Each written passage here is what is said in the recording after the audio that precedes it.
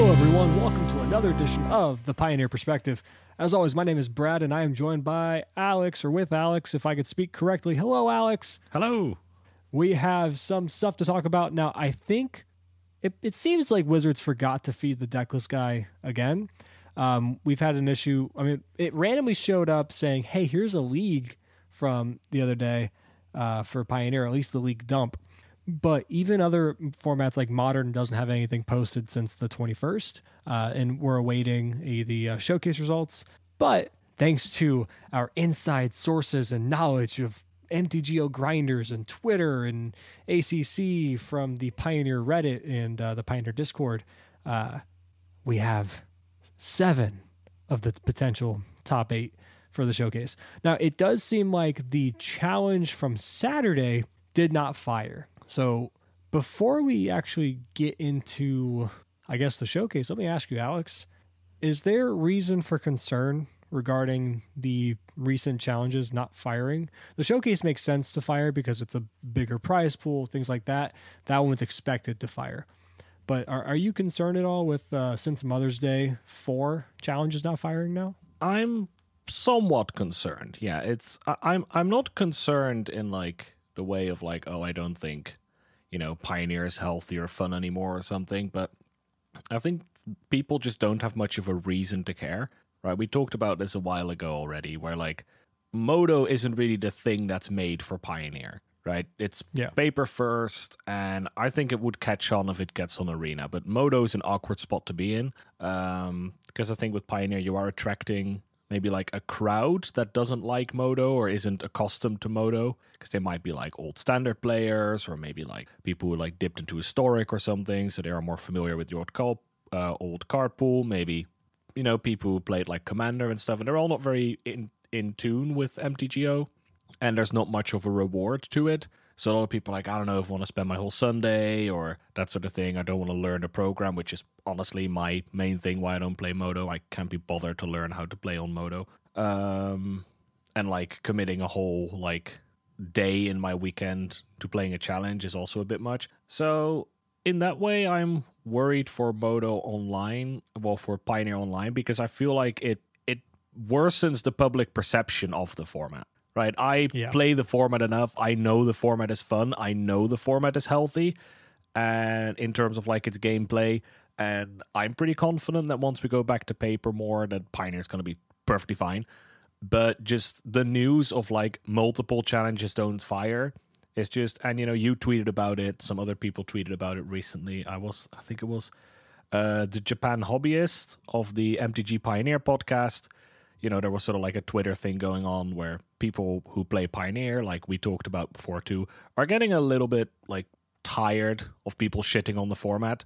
And this is just, food for the trolls. And that's more what worries me, because it's only a matter of time before more people pick up on memeing on Pioneer. And that's the main thing. And that's the annoying part about it. I'm not even worried about the game, but I'm annoyed about people. Well, I'm worried about people being stupid, which is not the type of thing you should be worried about, but here we are. Yeah. And like you mentioned it, I tweeted about it, like from the first Pioneers, Claudius, we did about it. It all comes down to just like, hey, if you haven't played the format, I don't give a shit about some joke that you're regurgitating from an MTG streamer last year when the combo stuff was bad. It's old, it's tiring. Like, if you haven't played the format, you have no room to talk. You should shut your mouth and play Pioneer before you talk shit about it.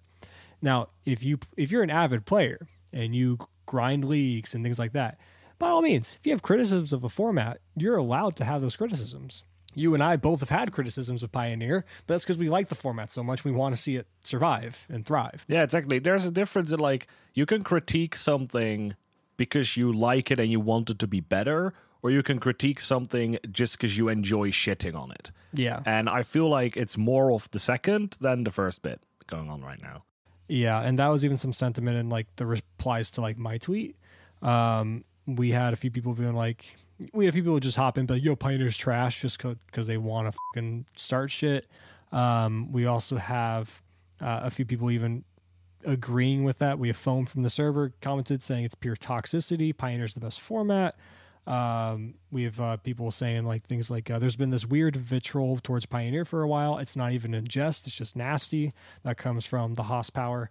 So like it's not anything new. It's just unfortunate. It's weird that I don't know.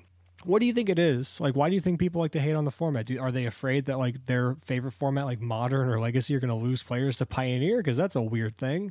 I don't understand why it's because it's true. It's almost like Pioneer's the Tron of Magic. I don't fucking get it.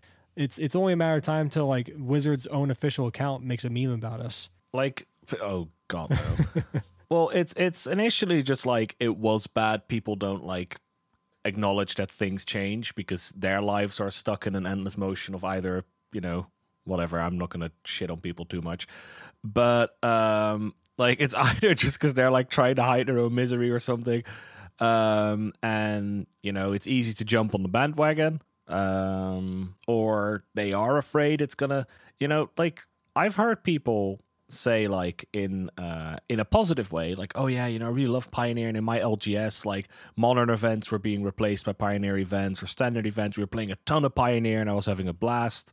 Now that means someone's going to be on the receiving end of that too, and losing like a modern event every month, losing a legacy event every month. I know in the Netherlands we have the Dutch Open series, that used to be 4 formats, and it was on Saturday it was 2 formats, on Sunday it was 2 formats, and it was always standard, modern, legacy, and sealed.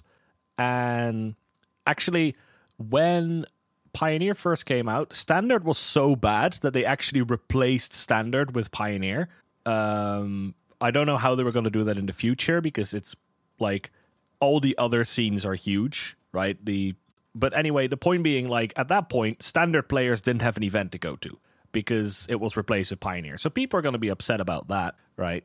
That there's a certain extent to which people will see events being replaced by Pioneer, and if you then don't like Pioneer, your sort of like easy reaction is just try and get people to hate it so they stop doing it, and you get your evening back. Yeah. Which is, to an extent, an understandable reaction, right? Because if you are really passionate about Modern and you can now no longer play Modern, or you can play less Modern, you're going to be upset. And that's understandable, right?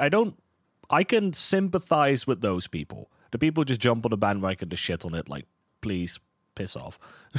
Yeah, it's just, I mean, I get it, but it was, Amit said something, or Ekros, he was saying something about, and him and Doomwake were actually both saying it, that Pioneer is something that has a very interesting card pool and a lot of powerful cards, but it's not quite fine-tuned enough, where a lot of the decks feel like they are missing something, or like they're not explored enough, which we talked about. Pioneer definitely feels like it's underexplored.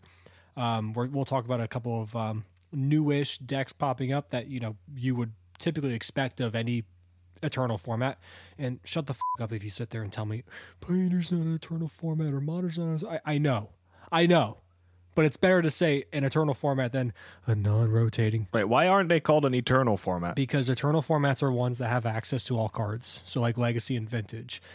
Pioneer and Modern are considered quote-unquote non-rotating formats. Oh, I always thought Eternal and non-rotating was the same thing. No, it's because Eternal is like it's always there, but today I learned it's stupid. Pedantics. Exactly. That's why I hate the argument so much. But yeah, like Pioneer's cool. But we are missing some certain decks, and it was funny that they mentioned Claudio being the biggest pilot and advocate for Niv to Light. Dude's been playing the deck forever. Of course, when you spend every waking minute of the day playing a certain deck, you're going to figure out the best numbers and what to sleeve up and what to bring to your next event is. And that's why Niv seems to be doing so well, which is another thing that like I myself and we both failed to mention or really talk about when we were asking, is Niv too good?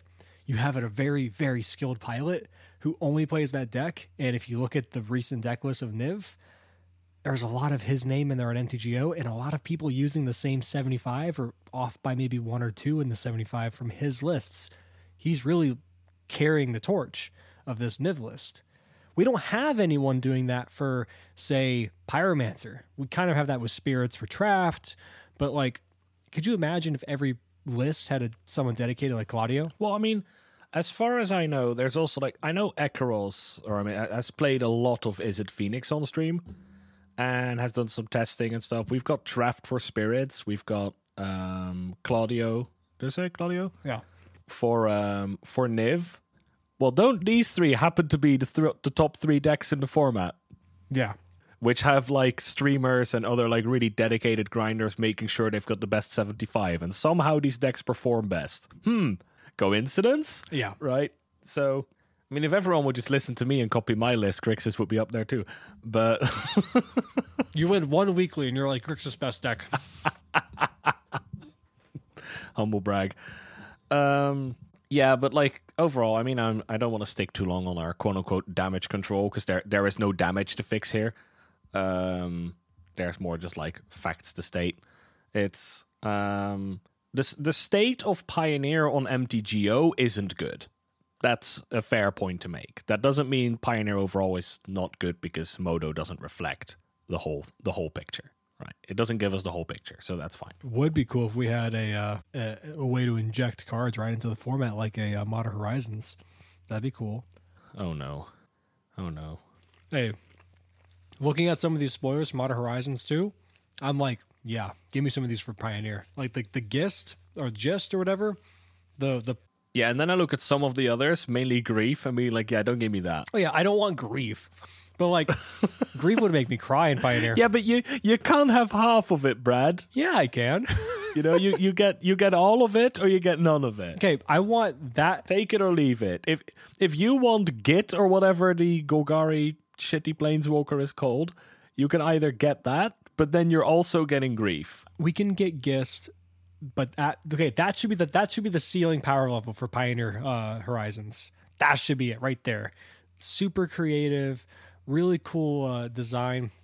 And I'm not gonna lie though, I love Grief as a card, and it makes me want to play Modern. I saw that, I was like, shit, that seems fun. Also, like, because Ephemerate with that is just dumb. Yeah. It's like, haha. It's Modern Horizons 2 and Modern Horizons 1 combining to make the most annoying deck of all time. And this is exactly why I don't want Pioneer Horizons. Yeah, exactly. And this is why I don't want Pioneer Horizons, because this type of crap happens, right? I mean, people are like, guys, remember this card everyone hates from the first one? It combines very well with the card everyone hates from the second one. Okay, but give us Gist. Or, Grief is so good, Cloud Shift might see Modern play. Yeah. Which would actually be a really fun Pioneer card, Cloud Shift. But for people who don't know, it's just 1 white and just blinks your creature immediately. Yeah. So just re-triggers its enter the battlefield. Okay, so what about this? Okay. Modern Horizons is like, it. Y'all can have Counterspell now, right? Why can't Pioneer just get the equivalent of that, of the power level, and be like, here's Remand, or here's Mana Leak? Remand's like, I don't know, it's hard to evoke. Remand is such a weird card. And it can like randomly show up and be like an absolute cornerstone of certain decks, and then it just immediately disappears again. Memory Lapse. Memory Lapse is really good, Brad. Yeah. Memory Lapse is really good. Give us Memory Lapse. So before we dive too deep into the hypothetical, you referred to it a little bit earlier. A deck we've seen show up. Well, actually, let's just talk about the showcase, right, which showed up in the top 8. So again, 7 out of 8 decks are known. It was taken down, the whole event, by let me get that up. How do you pronounce this? Andrei Klepach? Probably, yeah. Andrei Klepach, I'll just say that. Won it on Jund, but Jund Citadel instead of Jund Food. Another spot in the top 8 was Jund Food. Then we had 2 Phoenix decks, 1 Boros Burn deck, 1 Pyromancer deck, 1 Unknown deck, so we can talk about that, and Mono Blue Spirits. Now, Mono Blue Spirits is actually playing Mono Blue Tempo is a thing I brought up like a week or 2 ago. Like, hey, why aren't we seeing that? And then now we do. Which is deck. Yeah, this seems like really good against like the Demir deck. This seems really good against Niv potentially. And here we are. Now, it's not immediately taken the format by storm. It showed up in this 1 top 8, and before it's generally seen in leagues. at the moment. And it's really what you'd expect of a mono blue. They call it mono blue spirits because it is technically a spirits deck, but it plays very similar to mono blue tempo, having Curious Obsession too. But the lists tend to not have Sea Dasher Octopus, so it's not too all in on that plan, and it's more like an aggro deck at the same time.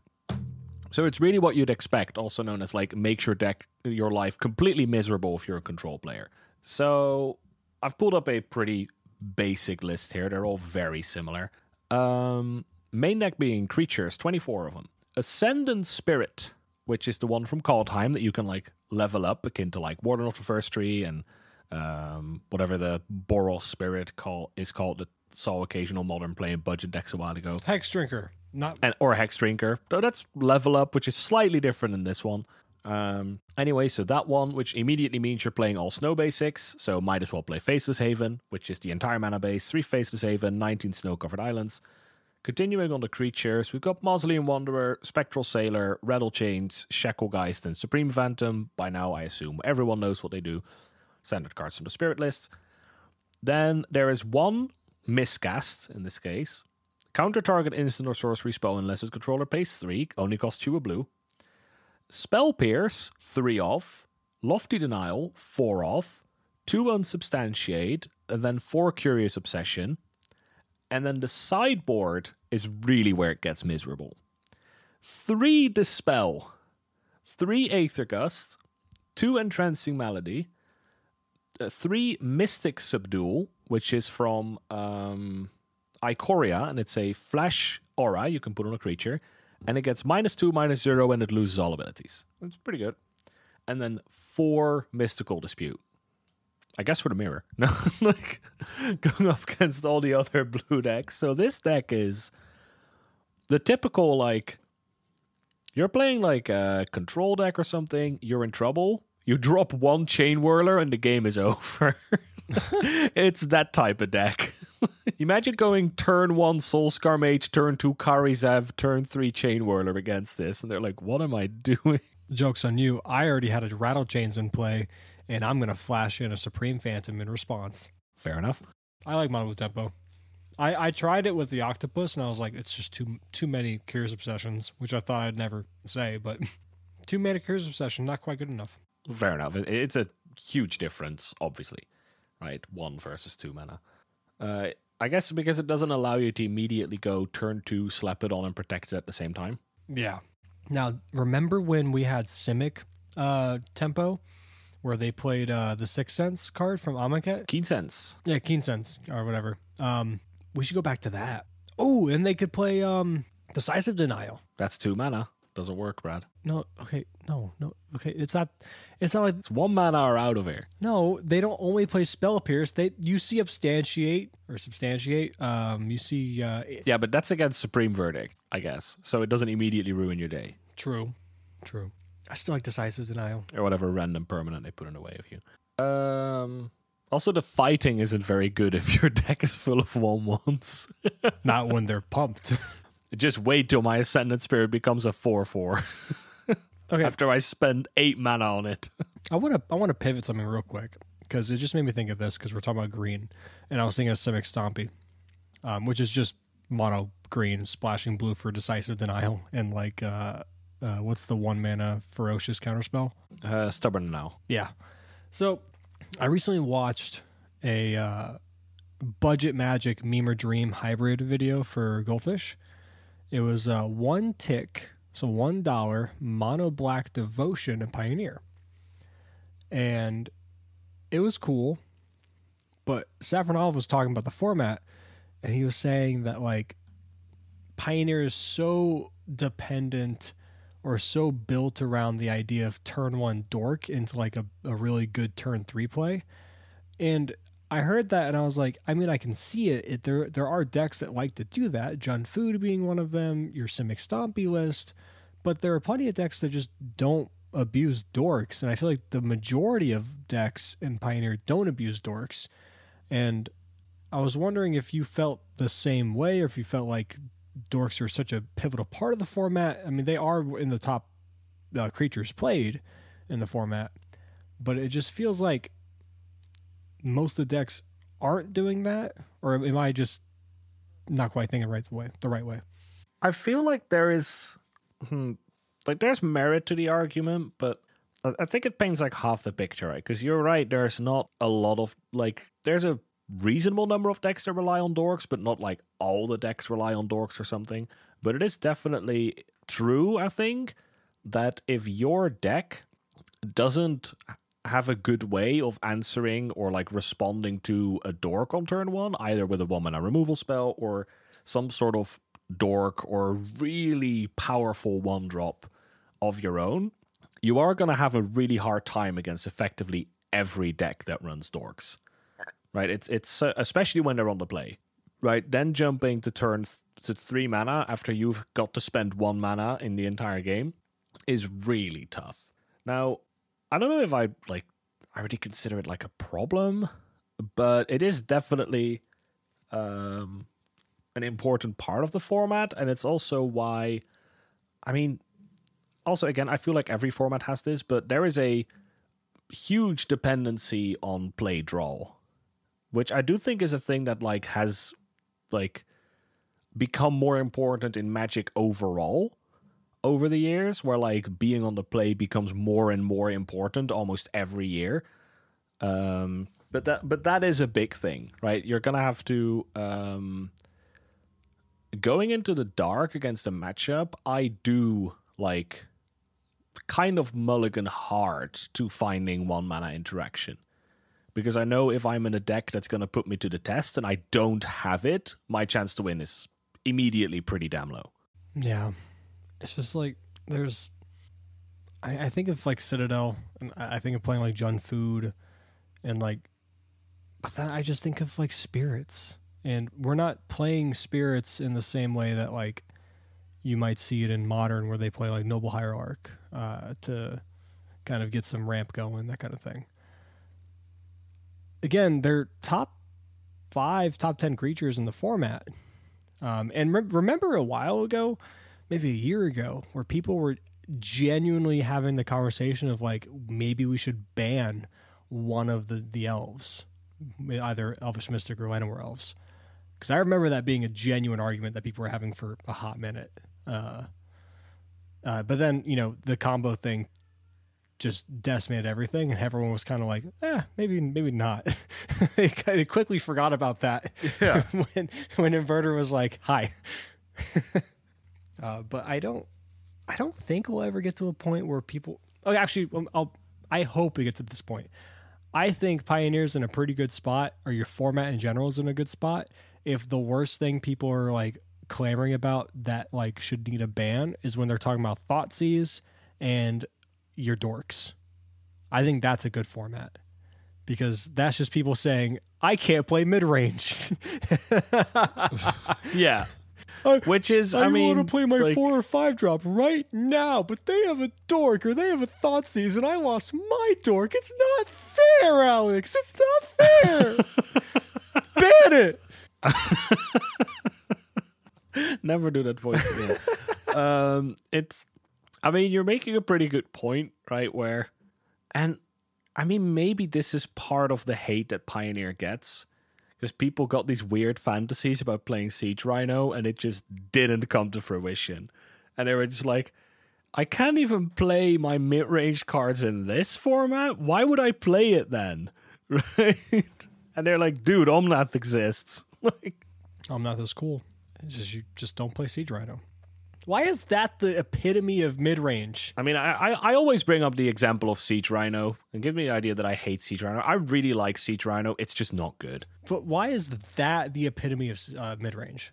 Why is that the gold standard of mid-range? Because it was so good at the time in Standard, where it was like the ultimate mid-range threat, where it was a huge body, it trampled over blockers, it like got you a bit of life back, so it allowed for like life swings.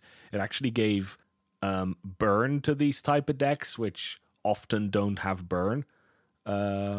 Because generally, like, being red in a mid-range gives you burn. Generally, black doesn't do that, right? Most black burn spells are really bad. So, like Sovereign's Bite and that sort of thing. What's the draw 2, take 2? Draw 3, take 2. Oh, painful. No, we've got Sign in Blood. It's easy. You can target your opponent with that. Yeah, that's what I'm saying. Yeah.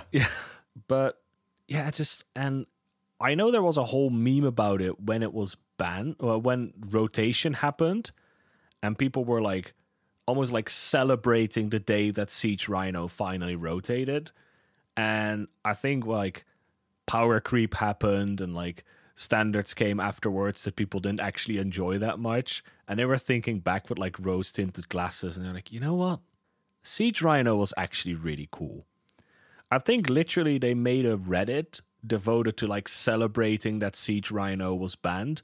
And I believe that very same Reddit eventually became a Reddit that was like, please can we have Siege Rhino back? We love that card. I think they were literally the same people who just shifted their sentiment. Do you have a card when you think of standard, like our standard that you played, that is like your most hated card ever in a standard? Ooh. I mean, it has to be Carnage Tyrant. No, actually, Nullhide Ferox. I hate that card way more. Like, they got one card in hand, you thought erasure them, and you're like, son of a bitch. No, you play your Nicol Bolas the Ravager, and they're like, don't mind if I do, and they drop a 6/6 on your ass, right? That was... It's probably Nullhide Ferox. I really hate... I just really didn't enjoy playing against that card, and I think because I've told stories like this before, where I genuinely had people at my LGS who like hated my guts for playing Control, and would just slam decks full of Carnage Tyrants and Nullhide Feroxes and that sort of shit, and it really annoyed me, especially because I think Nullhide Ferox was printed at the time where Amonkhet and Kaladesh had just rotated.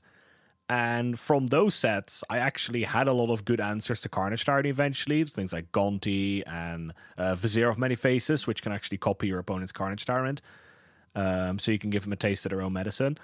Doomfall being a pretty reasonable edict at the time, especially Jahenni's expertise into Doomfall. So all their small creatures were gone, and they would edict their big creature and stuff like that. And that had all just rotated. So I was just out of answers. I was just like, I don't know what to do, dude. And I brought in like Vona's Hunger, I think, as like an edict. It was just like bad times. There was an Orzhov split card from Ravnica that I played to get rid of Carnage Tyrant. The Consume something. Yeah. What I can't remember the name of it though. When I think of cards I hated though, one of my first cards I think of is obviously Nexus, but that was Nexus when Wilderness Reclamation came out. And we had like the fog effects and standard and stuff like that. You had like the big Teferi kind of like just emblem you and lose. And I was just like, this is in paper, it was miserable. It was way more miserable in paper because at least when I'm playing Arena. Yeah, I somehow forgot about Nexus. I guess my brain just tried to delete it. Just, yeah, Nexus is definitely number one. Like at least on digital, I can browse Twitter like on Arena or something like that. And like, okay, yeah, you want to go fucking masturbate? That's fine. Have fun. I'll browse Twitter while you do your thing. But in paper, I have to sit across from the person and watch them. I have to fucking sit there. But outside of Nexus, I really, really hated 4-mana Chandra when I first got into Standard. Oh, TOD. I really couldn't stand that card. Love that card. Because like every time they cast it, I was like, because it just felt like far and away that one of the best cards in Standard at the time. And you're like, this is fucking bull. At the time, it was a Modern card. It was seen in play in Modern. And I was like, this isn't fair. You shouldn't be able to have this shit. Stop that. And then they emblem, and you're like, okay, cool, happy, I'm glad. Oh, and then Approach I couldn't stand because I was playing Burn. Okay, I kind of liked Approach because I still remember Approach matchups as a control deck being so slow. I remember regularly keeping 7-landers because I was like, I know nothing is going to happen for the first 15 turns of this game. So all I need to do is make sure I have enough mana to fight the fight when all hell breaks loose. And I knew that's all I had to do. So I just kept 7-landers. It's like, yeah, and I drew an 8th land. It's like, yeah, it's fine. Right, I don't care. Drew a 9th land. Yeah, sure. Oh, fine. I finally found a Glimmer of Genius. So cool, got some counter spells now. Okay, I'm good to go. Could you imagine there's any matchup in, like, Magic ever again where you can keep a 7-lander? I mean, like, yeah, it's fine. It's slow enough. You're gonna be like Embercleaved out of the game on turn 4. It's gonna hurt. So another card that we don't see that much in Pioneer is Embercleave, which is a very powerful card. And I mean, it goes best in Gruul, so maybe it's just because the mana isn't the best in Gruul, but like, it's still so good. Well, I feel like a lot of these decks, and we'll touch more on this later, I feel like a lot of the decks that would run Embercleave are collected company decks instead. And you just want to have more good creatures to hit with your company. And end step company just compensates. You don't need to cleave. Like, it could be that, because I've seen like some Gruul decks that run both company and cleave, Embercleave, and then they run like 1 or 2 Embercleaves. And those decks are like on like the outskirts of the format. Or if you play a collected company deck and you play a lot of high power creatures, just play Great Henge instead. And you can't run both because you're just gonna run into the problem of running too many things that aren't creatures. I don't like Grey Henge. Don't like that card. It's boring. It's a boring card. It resolves, and I'm like, It's a big tree. like, okay, I'll be honest. Like, I've never been in a game where my opponent has a Grey Henge, and I've felt threatened by it. Like, it's good, but I've really never felt threatened by it because I'm just like, okay, I can kill you through this anyway. I just have to sit here and watch you tap it for the gain your life. Cool, yeah. Now you played a Llanowar Elf. Oh wow, it has a counter on it. It's a 2/2. I'm terrified. And then okay, cool. And then you drew a land. You can't do shit now. You're just delaying this at this point. I'm going to kill you. Like, I'll even have artifact removal in my hand. And I'll be like, do I want to kill this Grey Henge? And I'm thinking about it. And I'm like, no, I don't. I'd rather kill your fucking creature. And I win. Like, it's frustrating that people, like, I wish people could play the Grey Henge more often because it's a $80 card now because of Commander. Just reprint the Grey Henge in some precon for like EDH. I don't care. So people could realize that, like, sometimes when you have the Grey Henge down, it's too late. It's too late. You're dead.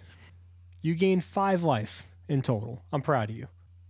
My Embercleave is better than your Grey Henge. I'll put it that way. The Embercleave is better.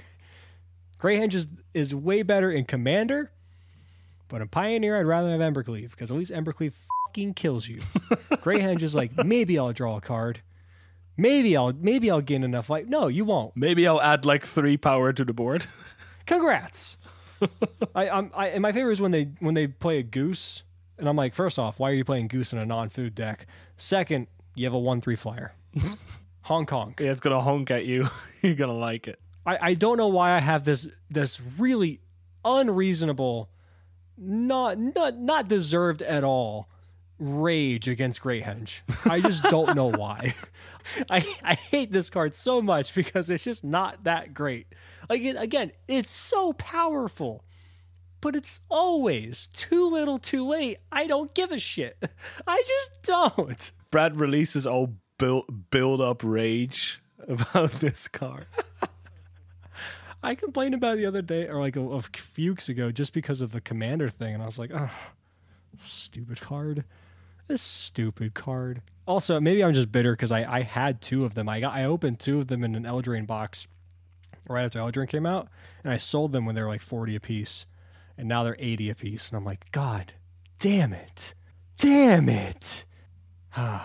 I still have 4 Seagate Stormcaller. Eldraine. hey, one day, buddy, that thing is gonna shine. I promise. One day. You. If they put Dual Caster Mage into Pioneer, it's gonna spawn that deck. So, hey, Claudio tried 2 of them in his Is It list for prowess. Ooh. Huh? I mean, we quickly went away from talking about mono blue. So because we wanted to touch on Is It a little bit, because we've seen some streamers play it, and we wanted to touch on it a little bit, especially also because we didn't have too much to talk about. But the mono blue spirits list, I don't know if there's much you would want to add on it. I think it's a deck that like is very good at targeting specific decks. given this build, especially running things like 3 Spell Pierce in the main, a Miscast in the main. Like, I could just so imagine you go up against this and you're playing your Simic Stompy deck and you're like, what are you going to do? Spell Pierce my Great Henge? I don't care. It's not a good card anyway. That's why I like the list that don't run the Great Henge. I'm just baiting you into not Spell Piercing my Collected Company. Right, I'm just going to play Galta. I can honestly imagine taking Collected Company out of your deck when you play against this. And they're going to bring in Dispel, and they're going to do the old modern thing, and you're just going to take out your Collected Company. Okay, so I had a random idea. You know how we've seen Izzet Phoenix playing like the 3 Drake, 3 Crackling Drake in like 1 maximum velocity, right? Maximized velocity? Yeah. For that one shot Splinter Twin thing? All right. We do the same thing in Gruul, but it's Galta. Galta maximized velocity.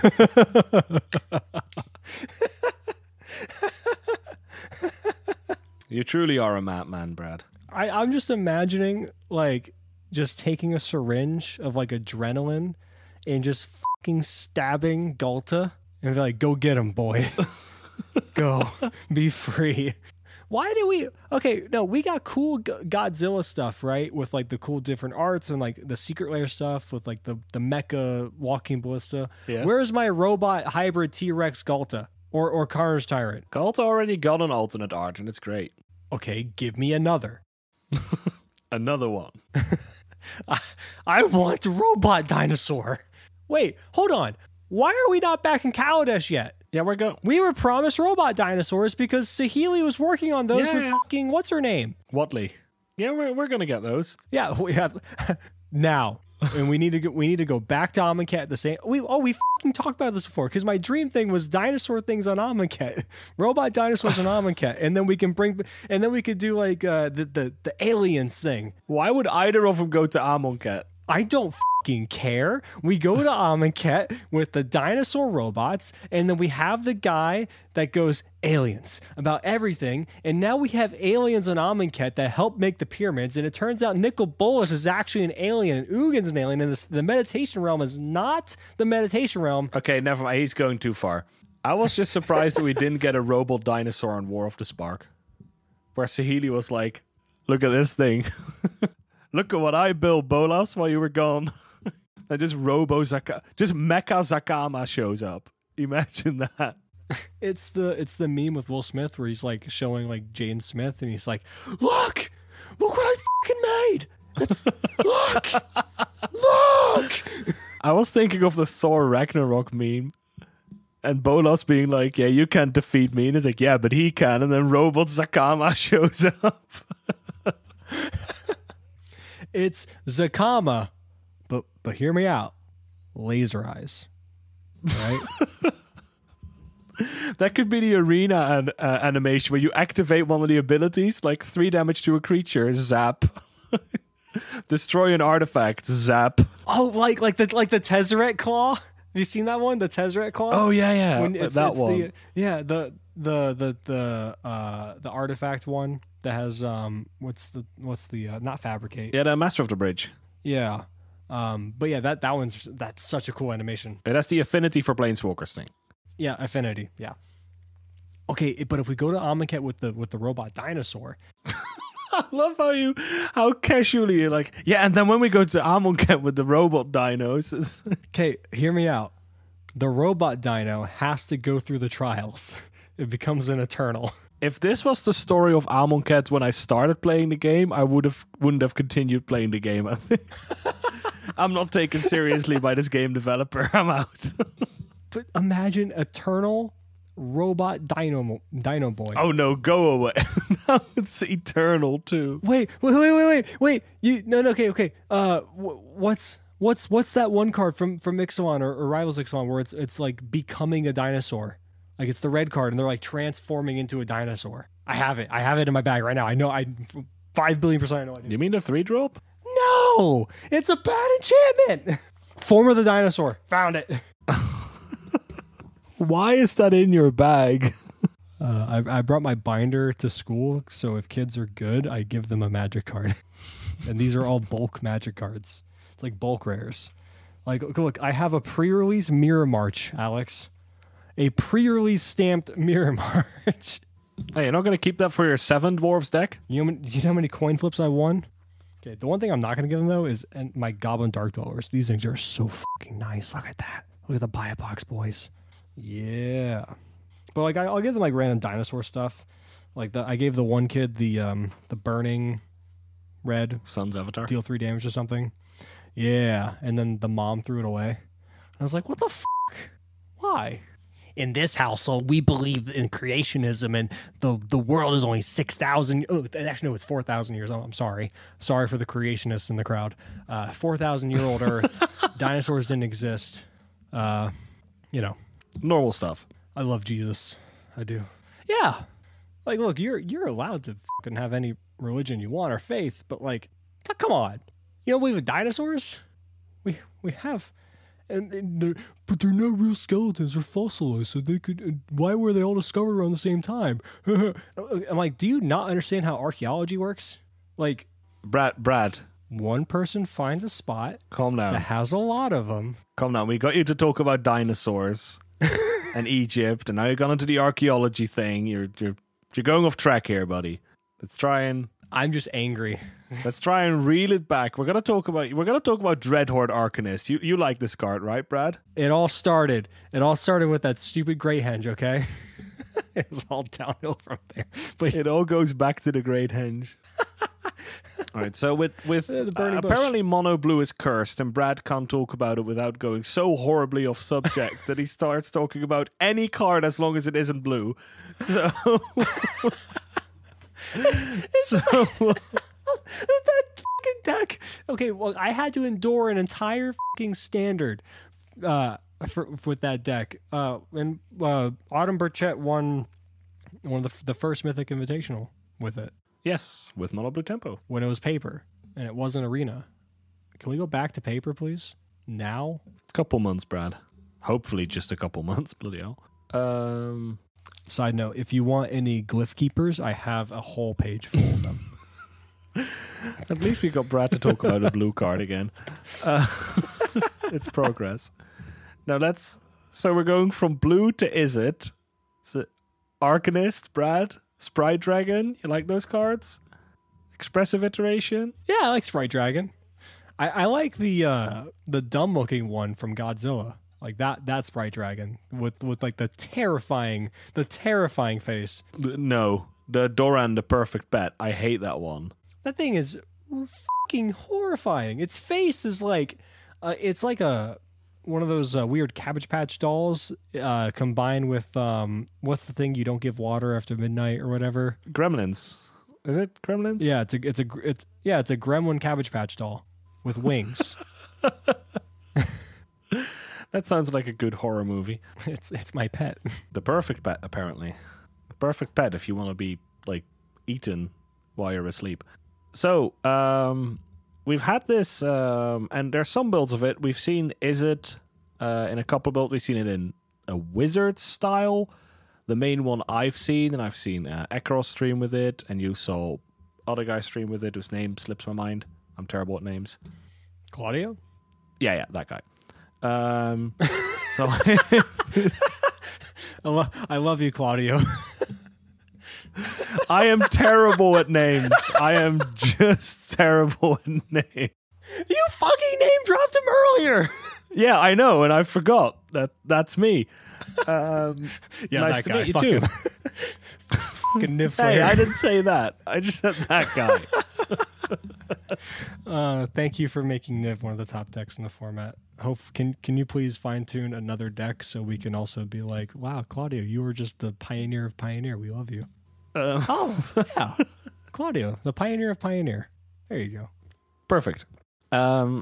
So we've seen in that build pretty much the Izzet Prowess build kind of just ditches the Phoenix part.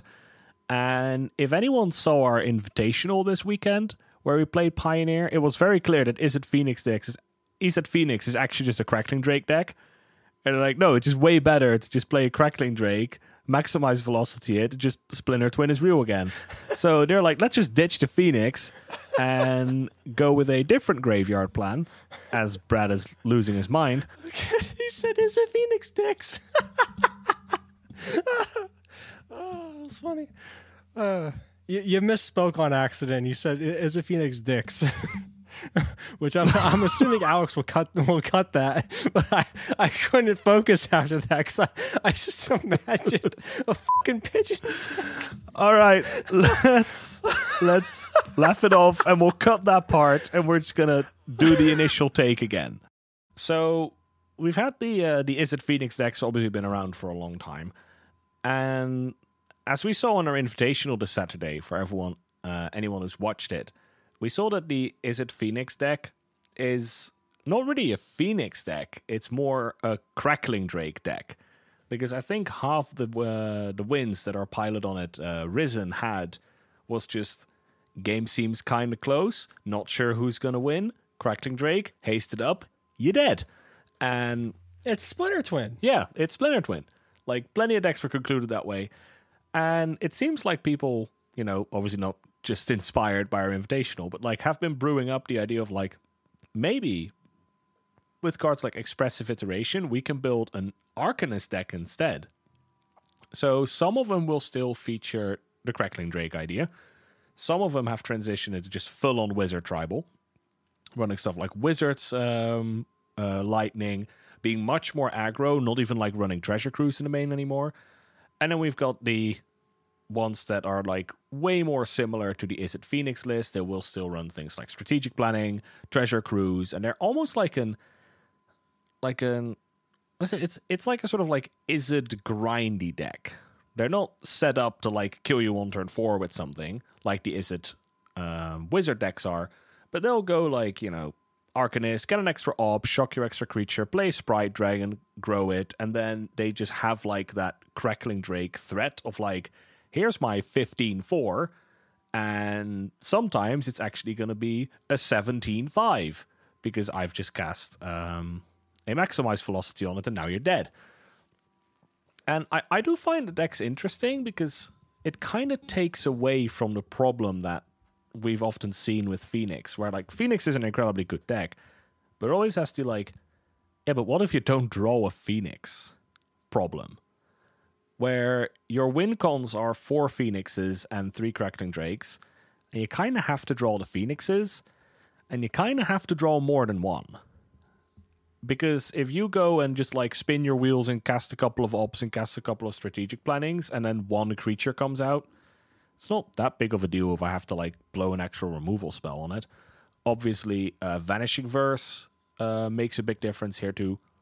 Where some of the Niv decks going to like just upwards of 4 Vanishing Verse means your Phoenixes don't really do that much.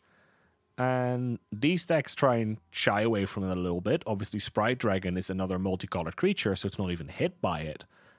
And the Arcanist is just the big threat on turn 2, where just if you don't answer this, it's going to go out of hand really quickly. The more we talk about this list, and the more we talk about this deck in general, it makes me think of a few things. First thing I thought of is, why haven't we seen anyone try Arcanist and Phoenix itself? We've seen Young Pyromancer, we've seen Thing in the Ice, and things like that. We've even seen Magmatic Channeler, which I also think Magmatic Channeler would be pretty cool in this Is It Prowess list. Because the whole idea is you're spell slinging and stuff like that, and you fill the yard, and it's suddenly a 4/4 swinging in. That's nothing to scoff at. Coming from a primarily vampire player right now, when I get Dust Legion champion down, it's a 4/4. It's big enough. It's a threat. So I think both those two cards I think of, and we've seen like Abbot of Carol Keep or whatever from Magic Origins. Yeah, that one's fine. There was one I played in Standard. It was from M19. I think it's just too slow. Oh yeah, it's because its loot ability is pay it. It's the library. It's the book burner. It's burning a book. Yeah, I know which one you mean. I think it's also called like Pyromancer or something. Yeah. But if it was just like the red equivalent of Jace, which is like tap loot, or what's the merfolk that's based off of? Merfolk Looter. Yeah. Oh yeah. Yeah, Dumbass me over here, not realizing the name is straight up what it does. that's why we call it Loot after Merfolk Looter. Ah, hooray! Ah, sometimes I forget the simplicities of this game, like Millstone, where that just crosses into all other TCGs. Hey, I'm gonna mill you. Why the fuck do we? Well, or Zoo as an archetype. Yeah, except for Yu-Gi-Oh when it was Zodiacs, and that was in its own entirely. Yeah, but that was like 3 years ago. So, as Brad is just gone for a second, hello. I misclicked it. My first thought was like, I hope he thinks I hung up on him because he just offended me about Zodiacs. Zodiacs are weird. So now that you randomly left, I lost my train of thought for a second. Random Magics tie-ins. We have Millstone. We have Zoo because of the archetype for Magic. Oh yeah. Like I always like where Zoo originates from because it's just like here's a lion and an ape and another cat. It's a bit like a zoo. I like that as an art. I initially saw it show up in Hearthstone, and I didn't know why it was called Zoo because it was full of imps. And I was like, it's kind of a funny zoo you've got going on here. I rewatched a movie.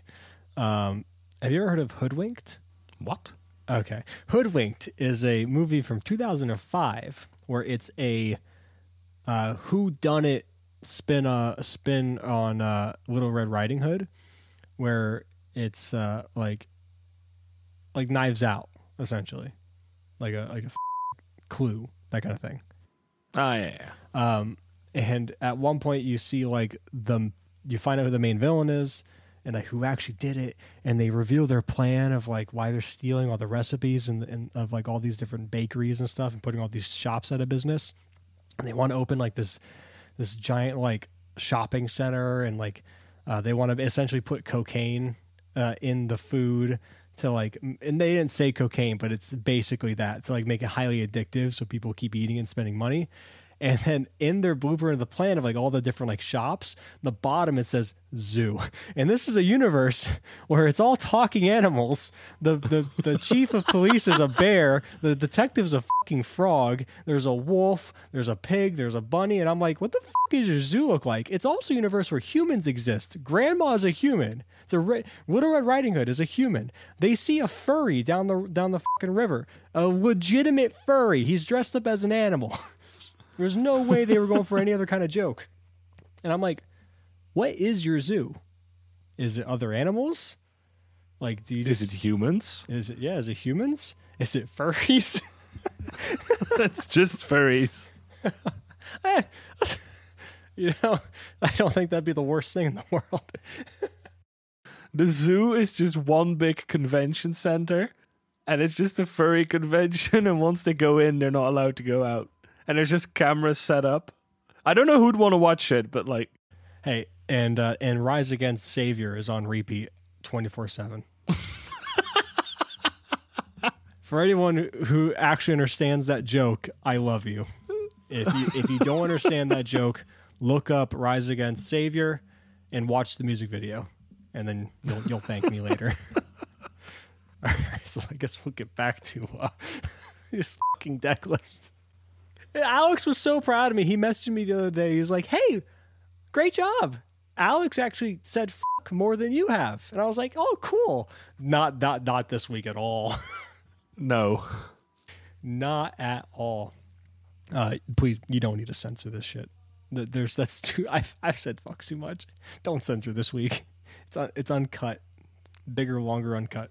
Yeah, I'm just going to let you spin for a second. I mean... As I talk about this deck, I do like. I'm not sure if I like the idea of moving away from Phoenix, but I understand the idea of moving away from Phoenix to get sort of like a more consistent deck.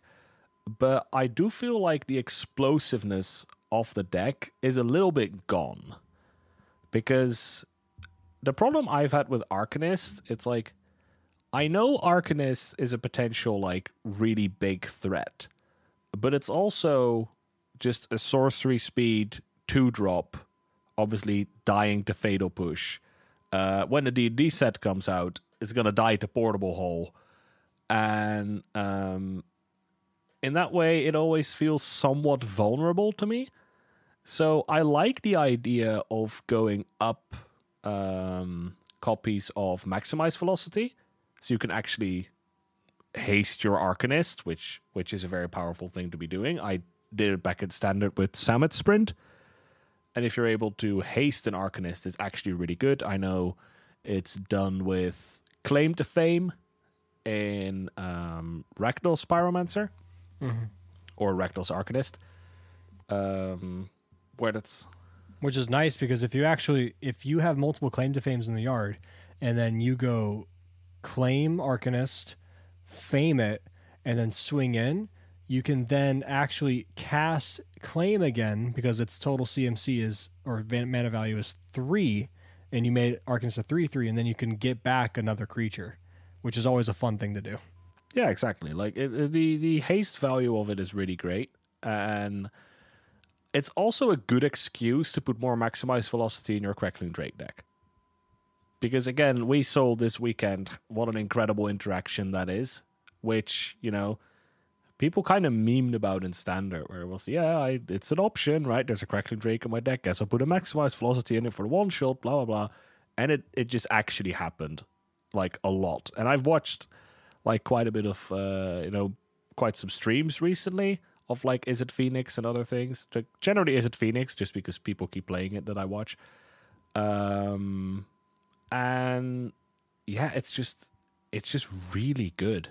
Like, it's a really big threat where we're in a meta where there are some decks like Niv or Phoenix that are prone to tapping out on their own turn because they have to, through, like, Niv having most of its threats be sorcery speed, Phoenix obviously having to cast multiple spells in their turn to trigger Phoenix, which is part of the appeal of this deck, because it's less forced into doing that. Where Phoenix, like, at its core, is like a tap out-ish deck. But in this one, if you want to hold up, like, a negate and 2 spell pierces passing back to your opponent, you can. Right? The option is there. And that is a really interesting thing that this deck's able to pull off, as opposed to Phoenix, which obviously can't do that.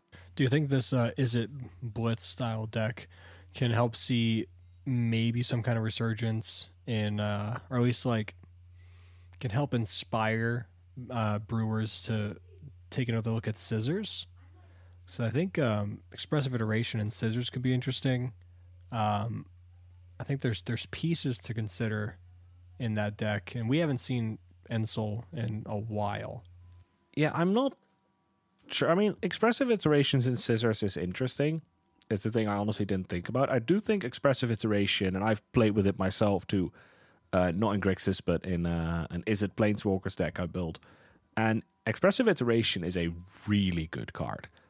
And it's not seeing really any play in Phoenix, mostly because if you hit a Phoenix, you're kind of prized in having to pick the Phoenix to either put in your hand or cast, which, it's like never good to be, like, forced into options rather than having that flexibility. It's played in this one now in the Is It decks, the mid-rangey is I hate the word mid-range, in the Arcanist/aggro decks. And yeah, I could see it in Scissors. I don't fully understand why Scissors fell off at one point. We'll have to ask Ross Merriam. That was his favorite deck at the beginning of the format. Yeah, true. Like, I don't really know why Scissors eventually left. We eventually got Azorius Scissors with Luris, and that deck's just kind of gone. Yeah. And so Artifact is still a good card, and Shrapnel Blast is still a good card. And we still have the indestructible land that you can slab and so on. Yeah, Darksteel Citadel. Yeah, so the pieces are still there, and I don't know, like, does it just... I'm trying to think, like, is it just not fast enough for things like Niv? Like, does Control match up well against you? No, it could either not be fast enough, or there's just a deck like Is It Phoenix just does a similar thing, but just better. And this is a thing we've talked about in the past before. Obviously, most of what we're seeing, what the meta is Moto. And generally, Moto is very competitive. So if there is it Phoenix and is it and Soul, and they fill a similar hole, but one is better than the other, 95% of people are actually just going to play Phoenix. Because there's a lot of people, people playing MTGO who are just like grinders, right? There's fewer like casual MTGO players, relatively speaking, than you would find like casual arena players. And because of that, you see a deck like Phoenix. It's sort of like if one deck like shows to be better than the other deck, the old deck will just kind of disappear because of the nature of Moto. Because the grinders are going to play the best deck. The best deck is going to show up in the challenges, or going to do well in the challenges. And then people who see the challenges are like going to play the decks that are in the challenges. And it's sort of like just this like perpetual cycle where decks that you need like the innovators to actually bring something new. But if the innovators don't see potential in a deck, it's just not going to show up at all, and people are just going to forget about it. Like, I honestly almost forgot that Is It Scissors was actually a deck, even though at the start of the format, it was actually a really good one. Yeah. I want to see it. You're right, but I think that also goes back to just, if you like Is It Scissors, and that's the deck you like to play it. Because I guarantee you, you could win a tournament. I can't see much that is like super wrong with it. I mean, it's obviously very annoying that you make all your creatures into 5/5s and Niv is a 6/6. I can imagine that honestly being a problem. Going into Jeskai, giving them, well, I mean, you could do this with instilling Is It, but I always like Jeskai because you could go into what's the one? All That Glitters? Yeah, I like that card a lot. All That Glitters is also a really good card. Also, Is It Scissors does play, or as they did play Stonecoil Serpent. Oh, that's a nice one. Yeah, so it's immune to pro multicolored. Yeah, and slapping a Scissors on it. It has reach, right? It does have reach, so it can freely block Niv too. And Crackling Drake. Oh, and Crackling Drake, that's right. Another card we're not. Well, maybe you're onto something, Brad. I mean, we're not seeing enough Stonecoil Serpent in general. Like, we'll see it in what's it called, Auras, because it's just a good consistent 1-drop. Because that's what it's usually played as. Even in Scissors, it was played as a 1-drop more often than not. But it's also flexible enough to be a good late game. And having protection from multicolored is very good against seemingly two of the top decks in the format. Now, it feels bad if you don't have a big enough to dodge Lightning Axe against Phoenix when you're talking about like Crackling Drake. But how many cards actually dodge Lightning Axe? You know? Like, it's Niv. Very few. Yeah. Lightning Axe is a very good Torrential card. Gearhulk. Look at that. He's a big boy. Look at that. Now, another thing to touch on, because, we're talking about like, hey, why people are exploring Arcanist, and why aren't we seeing Scissors? And we're talking about the unexplored nature of the format. Now, when I initially saw that Mono Blue Spirits list, I immediately went into like, oh god, what do I bring in against this? Right? Because this deck terrifies me as a control player. And so I went to Scryfall, and I tried to look up if there's a pro blue creature in my colors. There wasn't, because they're mostly green. So I found a couple of cards, because one thing that interests me about the deck is that their protection spells are counter spells, and we're not seeing them running things like Dive Down or Mizium Skin, which is also in this format, which is Dive Down, except it's only 1 toughness, but you could overload it to give hexproof to all your creatures. So we're not seeing that sort of protection. So in that case, you can actually start looking at uncounterable spells, because all their ways to protect are simply counter spells. And that brought me to like a select couple of cards, because there's not that many in the format. Fry is a very interesting one, especially because Fry is actually looking like a pretty reasonable card again. It kills Crackling Drake, it kills Sprite Dragon, it kills Narset. especially coming out of the Phoenix decks or these Izzet sort of blitzy decks. It can be an interesting card for the mirror.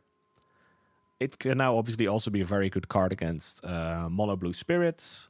Then we've got Rending Volley, 1 red, and it does 4 damage. The only problem is it can't hit planeswalkers, but it is 1 mana, so it's way better in like the tempo style matchups. Abrupt Decay is particularly good against spirits, not good against. We haven't seen that card in forever. Yeah, it's not. The problem is that it's really good against like the Luris and these other style decks, and then you immediately get into this other category of decks like Phoenix and Niv, where it just hits absolutely nothing. And in Pioneer at the moment, there is less value in like the flexibility of Abrupt Decay, because it's like restricted to such a low CMC. In Pioneer, we're not seeing like a whole lot of like 2 mana artifacts, 3 mana enchantments, like that sort of thing, where that obviously less 3 mana planeswalkers, because, well, Oko has been banned. Narset sees less play. Still a decent amount of play, but definitely less play than she did, like, you know, in the times before. So there's just less to hit with Abrupt Decay, and especially with Vanishing Verse coming up, like, out of these multicolored decks, just turns out to overall be a way better card in the sense that Can't Be Countered isn't as relevant of a piece of text as it was like in Legacy.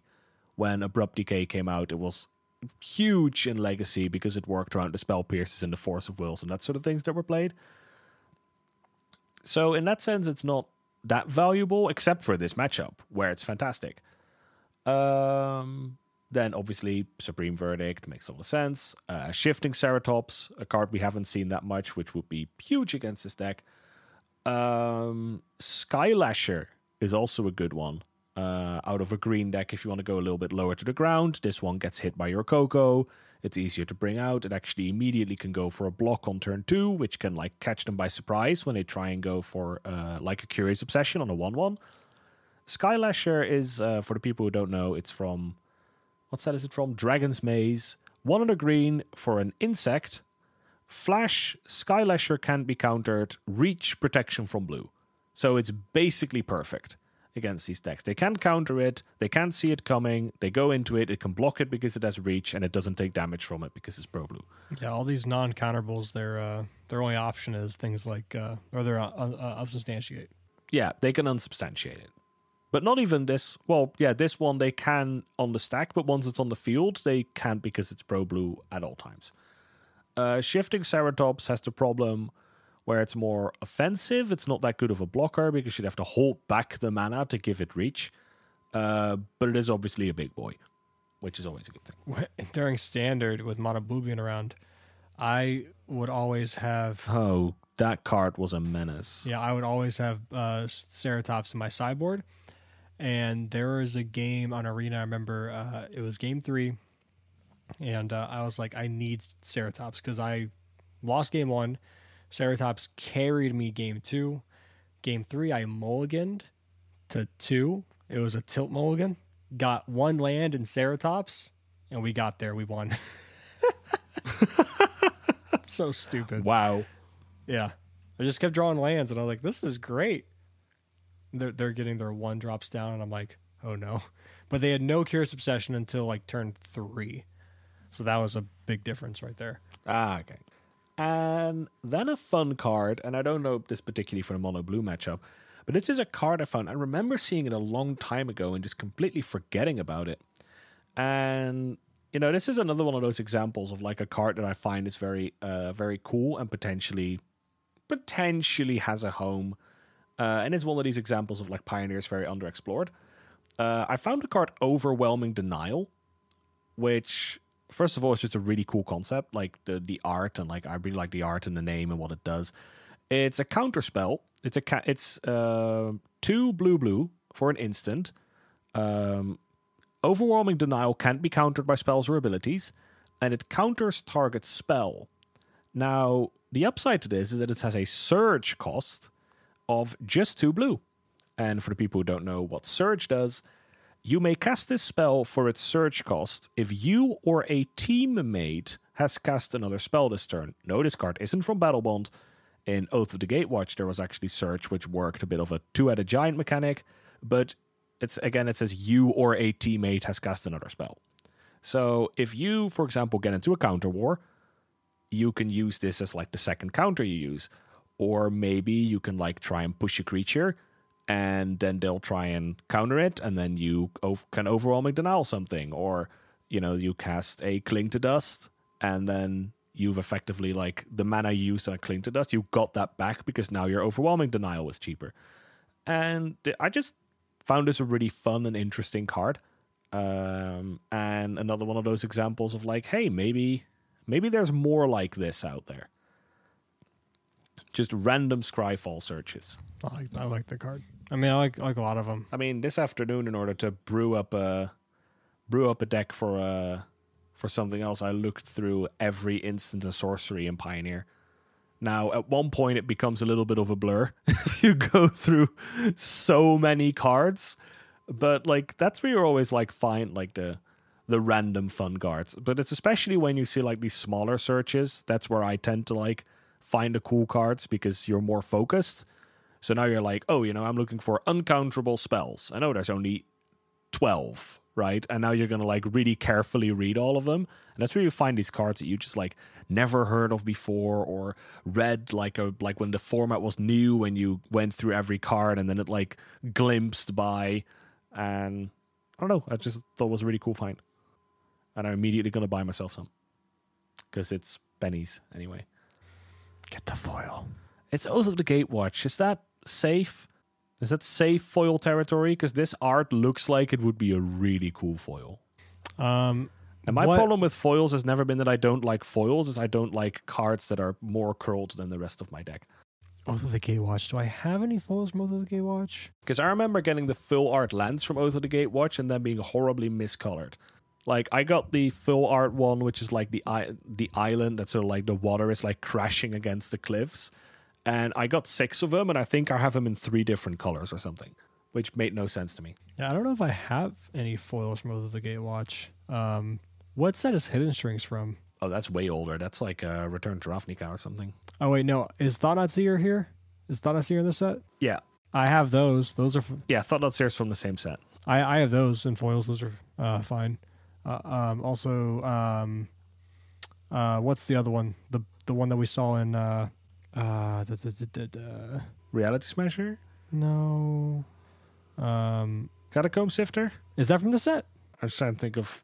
I think that's from the set before. I think Catacomb Sifter is from Battle. I have those in foils, and they're fucking gorgeous. So... All right. Get it. Well, maybe I'll get myself the foils. Because again, this got like crashing waves on it and stuff, so it must be Displacer, and then there's the black one, which is the one we saw in the Abzan Coco, that epic blade. Oh, the Wasteland Strangler. Yeah, which one is that from this one? Or is that from a different set? I think it's a different set. That's from the same set. Oh, is it? Cool. Yeah, I have that in foil too. I have more. Oh, actually, that's from Battle for Zendikar. All the Devoid Eldrazi. Oh, inverters from this set. I think from the one before, but from Battle for Zendikar. But still, like no inverters of the Gatewatch. I'm looking at it right now. Oh, okay. Yeah, I thought the Devoid ones were Battle for Zendikar and the colorless ones were Oath of the Gatewatch. But it might be whatever, same block. So Kalidas is from this set. Oh, it's like yes, it's like a trip down memory lane. Oh, this is nice. This is a nice little look. I don't know if there's any other cool card. Oh, Void, your favorite? Oh, Void Shatter and Foil would be beautiful, Alex. Why don't you get those? That's not a bad idea. Right? That also works. Remember? Oh, yeah, I was like, with Void Shatter, it works really well against Mystical Dispute. What also works really well against Mystical Dispute is if your card just straight up can't be countered. The negate in this set's pretty nice, too. Oh, yeah, Oath of the Gatewatch is except the player's reward one, which I've really grown to like, the no text negate. That's a really cool one, but otherwise that Oath of the Gatewatch negate is my favorite negate. The art is great, and it was in the very first promo pack I won at a showdown. Had a foil Oath of the Gatewatch negate, and I purposely got my other negate non-foil so I know exactly which card it is that I got from the first promo pack. So I know it's that negate, because I don't own other ones in foil. That's beautiful. I also have Void Grafter in foil because I was building a Simic Flash, and I was like, this is a cool Flash creature. So I just got him. That's also in the set. I mean, it's cool. It doesn't get by Mystical Dispute, and it protects your creatures. When Void Grafter enters the battlefield, another target creature you control gains Hexproof. It's a 3-mana 2/4 to Void Flash. So I thought it was That's pretty cool. Yeah, I thought it was a pretty cool one to have. Good blocker. I tried getting Reflector Mage foils, and they're like $12, and I was like, yeah, maybe I don't need them. Modern humans. Maybe I don't need them.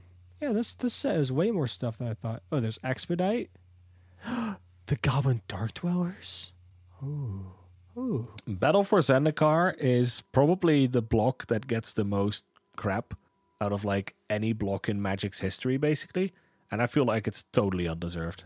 I think it's because the hype around it, around going back to Zendikar. I'll say the problem is that it spent a very long time in Standard, due to like they kept changing how rotation worked. I think twice in that way, so it was like the longest lasting Standard set of all time. So people grew really tired of it. I joined later in the game, so I was at the tail end of that format, and I was like, this seems perfectly fine. Like, I don't know what the problem is here. Imagine when people wanted to ban Gideon Ally of Zendikar at the time in Standard. Because he makes a 2/2 every turn, and then he starts attacking for 5. Woo. We should play... And it obviously completely broke Modern in half at the start, giving us Eldrazi Winter. So, hey, look. Eldrazi from that set broke a format. When did that happen? Wouldn't know. I don't know. All right, so from looking to the past, let's look to the future. We had 3 spoilers in the last 2 weeks, I believe, from Adventures in the Forgotten Realms. And we're probably not going to get some for a while because we've like filmed the season of Modern Horizons spoilers. But these were spoiled on some sort of D&D live stream. They should all 3 should be known D&D characters. Now, I play D&D myself. I don't actually know any of these characters. Well, I know one in reference because my friend made sure that we're never going to see this character in the campaign again. In the campaign, because I am a huge arachnophobe, and I guess we will keep that one for last because it's the Planeswalker, and it's probably the coolest too. Yeah, so we'll go through. I'll start with the least interesting one. I'm probably going to offend people because it's like their favorite character.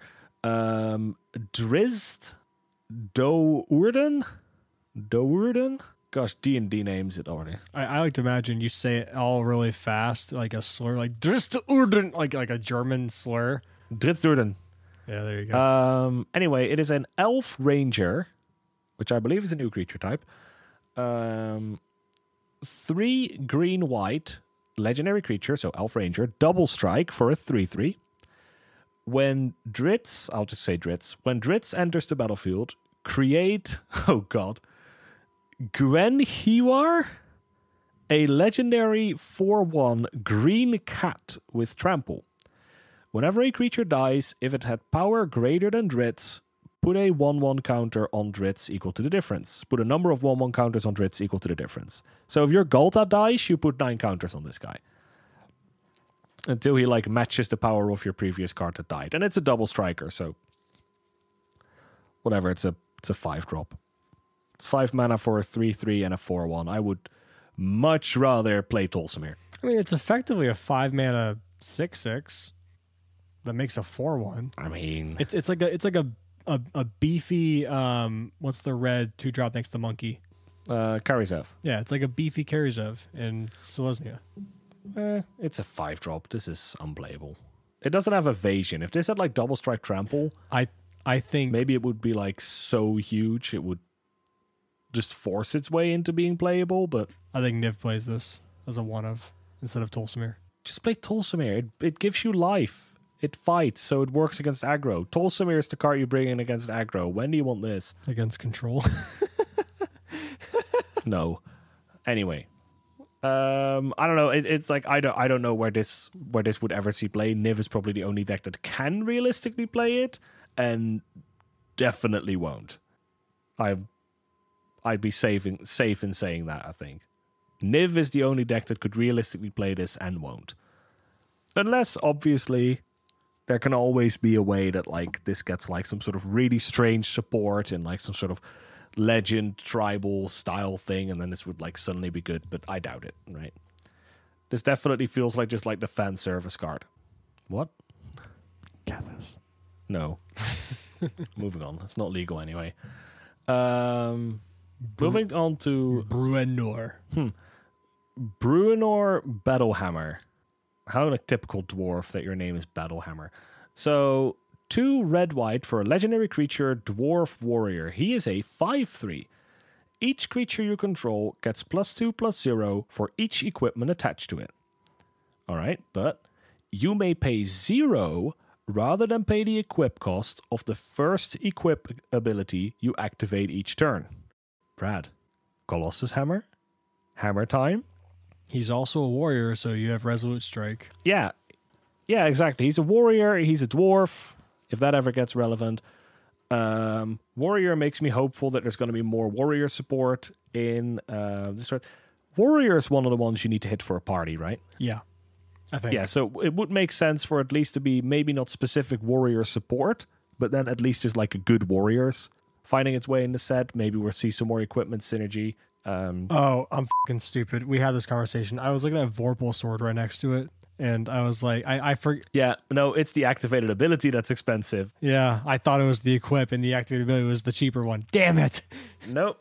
They did that very deliberately. Yeah, that'd be dumb if it was the other way around. Fuck. Yeah, but again, so this is a way to cheat with your Colossus Hammer, but instead of a card like Sigarda's Aid, which doesn't do much else, it is a creature, so it actually can also be the card to wield the equipment, which is always nice, right? When it sort of like works in conjunction with it. Same with Resolute Strike, that attaches the equipment, but is also a pump spell. So it sort of increases the effectiveness of the equipment you're trying to synergize with.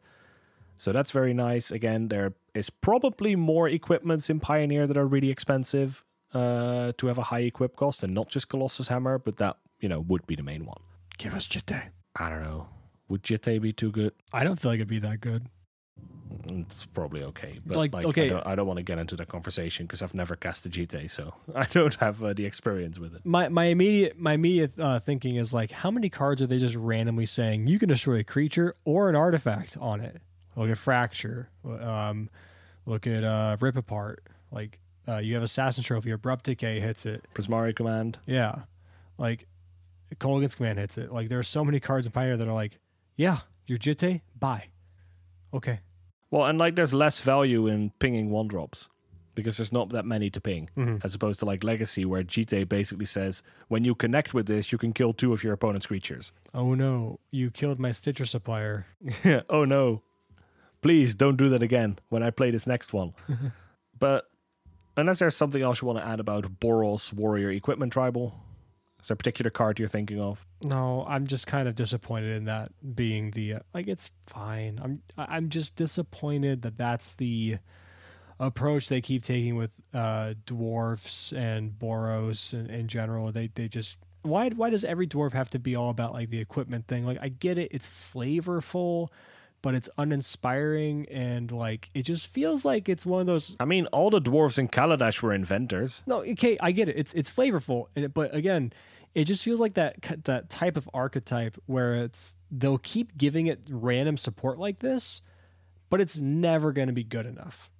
Where we just have 100 of unplayable dwarfs and cards that synergize with them, and just aren't good. It's like the Nahiri from last Zendikar. Yeah, it's sort of like, please give it like, I never get why they have to spread it out so much. Where like, can't you just put these ideas in one set? I think limited, and then put a lot of other ideas in another set. I think it's because limited. Like, could you imagine if like you're like this limited strategy is drafting Boros equipment, and you're like, fuck. Oh, limited. How you affect constructed sometimes, or card prices, because Brazen Borrower obviously had to be a mythic. I mean, it's apparently affecting Pioneer Masters because the whole reason that they shelved it, according to them, was that they wanted to reapproach their idea for the limited environment to balance it with the overall set as well. And I'm just like, I don't care about Pioneer Masters Limited. That's bullshit. Probably. That's what they said. But moving on to the stuff of nightmares. Oh, this card is so cool flavor-wise. I hope we get Spider Tribal. I would love to play a Spider deck. Ishkana, baby. A friend of mine's got a Spider EDH deck, and it's really bad. But yeah, because there's no good... It does hit well on the arachnophobia vibes. There's no good spiders. It's Lolth, Spider Queen. It is a Planeswalker. Now, in case any Vorthos people are wondering, Lolth and a couple of other characters in D&D, just to like go in line with how a normal set's designed, where it always contains like 2 or 3 Planeswalkers. There will be Planeswalkers, but they are lore-wise not Planeswalkers, as in like Lolth is not randomly going to show up in future sets. She's a Planeswalker like design-wise, in like, you know, how she functions as a card, but not lore-wise. It's not like they can leave and like next time we go to Amonkhet, suddenly Loth is there, for people who wondered. That would be so cool, though. I am very happy that I don't have to worry that every spoiler season, like a random Spider Queen is going to show up. Because this art, you don't see much of it, but the alternative art is horrifying. Like, ooh, let me see the alternative art. Truly the stuff of nightmares if you hover over it on Mythic Spoiler. Ooh, that's pretty. It is. Okay.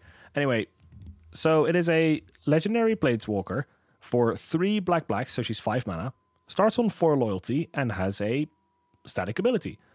Whenever a creature you control dies, put a loyalty counter on Lolth Spider Queen. Then she has 3 abilities. 0, you draw a card and you lose 1 life. -3, create 2 2/1 black spider creature tokens with menace and reach. And -8, you get an emblem with whenever an opponent is dealt combat damage by 1 or more creatures you control, if that player lost less than 8 life this turn, they lose life equal to the difference. Which basically means whenever you connect in combat, you always lose at least 8. Which, yeah, spider flavor because 8 legs. Haha. The -3 thing is weird because it's creating two ones. Usually they're 1/2s. Yeah, they have menace. They're also black, not black-green, and they have reach. So really, really wonky. I mean, pretty much every spider has reach, right? Yeah, but like they're aggressively statted, and they're also God damn it. I lost my train of thought, and Alex, don't even fucking cut this. I don't care because this is funny. Let me crop this real quick because I'm looking on Goldfish, and you know how Goldfish randomly has advertisements, like most websites do? Mm-hmm. This is the advertisement that Goldfish has right now on my screen, and it is hilarious. So stupid.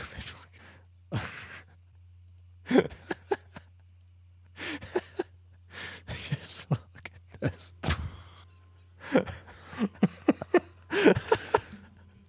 Divorce. Join them. You catch your spouse doing erotic yoga with someone else. What do? Instant divorce, or you join in the yoga? What the hell was this? The disgust on his face. Brad, these things are based on your cookies, right? I wish what type of stuff do you look up? Mine are all like World of Warcraft classic Burning Crusade coming, and like, you know, Cloves My Girlfriend's looked up on my computer, and that's about it. I wish I could tell you I was looking up hentai. I would love to just be like, hey, that's the explanation. I love hentai, but no, like I don't know what to tell you. But speaking of other things that might potentially have weird erotic fiction written about them, back to Loth. Loth, yeah. It's interesting in her design because of the static ability. Whenever a creature dies, put a loyalty counter on Loth. You can set up a board state where you play Loth and instantly ult her. Because if you just have a sack outlet and 3 and 4 creatures, or 3 and the outlet if it can sack itself, you could just play Loth, sack all your stuff, ult Loth immediately. And that is actually like very strong in the way that it's like very exploitable. And that's why I feel like the ultimate is very well designed. Because it's similar to Vraska Golgari Queen, but not as deadly, where it's like any creature that connect instantly kills you. And here it's like any creature that connects just does a lot of damage. And it's also, they have to connect. It's not like whenever you lose life, it's going to be at least 8. Because that would obviously be crazy. Because then the Zulapur Cutthroat would do 8 on every drain. But I find that design really cool. And I can imagine, like, I don't know, does this show up in like Jund's Citadel or something? Maybe not Citadel, but maybe it spawns a... So similarly to how Citadel is the top end for Jund. Imagine this with Cutoffen. True. Well, this is what I'm thinking. So, you know how Citadel is the top end in Jund Citadel, and it has the sack like idea game plan. Maybe this could be the top end in a different deck instead of Citadel, with that same kind of idea that just focuses on going wide with like Catacomb Sifter and things that make tokens. And then you just play this, like you said, sack 4 creatures, because you have free sack outlet and things like one from Theris Round Low Strider, yeah. And then you just -8, and you just say, okay. And honestly, like, maybe you go... That's where the menace on the spiders she makes are so powerful and in tandem. Like, I'm thinking of like more menace stuff you could possibly do. Maybe we'll get some other spiders in the set. I feel like we have to, right? If she's one of the characters they're using, and it's specifically saying like I think we have to get some kind of spiders, right? Well, you might not get spiders, but spider-related cards. I know I don't know too much about... I believe Loth is in, D&D people who know more about this probably tell me off. I think she lives in like the Underdark, which is like predominantly, well, her and like spiders and spider-like beings and things worshipping the spider-like, well, and things worshipping Loth, which I don't think are all spiders, but are going to be spider-related stuff. But I am not going to Google that, because after this recording, I'm going to bed. She lives within the Pantheon. So I'm buying myself another 2 hours of sleep. The Pantheon of the Dark Seldarine. That's what it says. Uh-huh. As well as she's also known as the Queen of the Demon Web Pits. That's kind of a kick-ass name. The most influential goddess of Dro. The Dark Seldarine is where she's from. She was a mother of both Elistray and Vahroon, along with Vandria, though the latter never supported the acts of the mother during the Dark Seldarine. Art's cool. Definitely would be terrifying in a dark corridor. Would be terrifying in a very well-lit corridor, too. Would maybe be more terrifying in a very well-lit corridor, because you could actually see what's standing up opposite of you. True. Like, when I just hear, like, a creepy woman talk, I don't immediately assume her to be attached to a spider. Well, this is... So maybe it creeps me out less. This is well lit enough to you can definitely make out the giant spider body. She's like a centaur. Yeah. Just hear, instead of hearing it gallop, it's just... No. Brad, piss off. All right, so to... I suppose move along to the last subject that we're going to talk about. We had I'll say an interesting discussion start in the Discord. And again, people who watch the Invitational from our Discord server would know, but I know a lot of the listeners aren't necessarily part of our Discord server. We had the Invitational, and one of the people, we've had him on the cast before, we've mentioned him before as in winning plenty of the Invitationals before. Epic, or Sir Epic as he's known on the Discord, played Upzon Company. So this is the green-white company deck that we've seen come in from Historic and is still making small waves in the format. And some people, and then Epic included, decided that this deck should be Upzon. Large part is to abuse Wasteland Strangler, but it's also an idea to bring some more disruption in the deck if you want to. You could potentially run like Thoughtseize in the sideboard. You can have Anafenza as a little bit of graveyard hate, but also just to add to your clock. Because after the tournament and after playing in like an event afterwards, doing some gold fishing, Epic wasn't particularly happy with his deck. And I remember him telling me like, this is the first and last time that I'm playing a Coco deck. And he came to us with the question, well, or maybe thoughts, what is your opinion on Collected Company? And he initially states, I personally think it is a bad card, and it is extremely overrated in Pioneer. Our thoughts on it. He then goes on to exceed the character limit on Discord 3 times to give us an essay as to why he thinks it is. Now, I'm not going to read out the whole thing. I will... it basically boils down to he gives... he says, Immortal said, I dare you to read this on the cast. I won't. So he basically pulls it down to some things. He initially pulls up like a whole history lesson of World Championship 2016, which I won't go into the details. You can all read this in the Discord. It is in our mailbag if you're interested. Afterwards, a discussion started, so I've now put the mailbag on slow mode because people were talking too much in it, and I couldn't, scroll up and read the questions. And he basically... I mean, he doesn't even... It's not that he like explains necessarily why Collected Company is bad, but he does put into words like what makes for a good Collected Company deck, and acknowledges that the Upzon deck isn't the perfect Collected Company deck because it doesn't have like these above raid creatures that become crazy to cheat out, like the Simic Sultai Stompy was it in this case. Other deck had that played in our Invitational, or the Simic Stompy deck we see now, which has a lot of above raid creatures like Old Growth Troll, Steel Leaf Champion. If you're going into black, you get like Rotting Regisaur, Aegon. You get these ridiculous creatures which allow you to cheat out like 10 power on your opponent's end step, while the Collected Company deck that is more the Hate Bear style deck generally gets like 5 power out of it. So it doesn't provide that similar clock. And then I'll read out the last bit. So he says, looking back, I can see how direct and... he says, like, I can see how direct and unexplaining how good the card is. So I guess he also, like... didn't exactly get the sentence.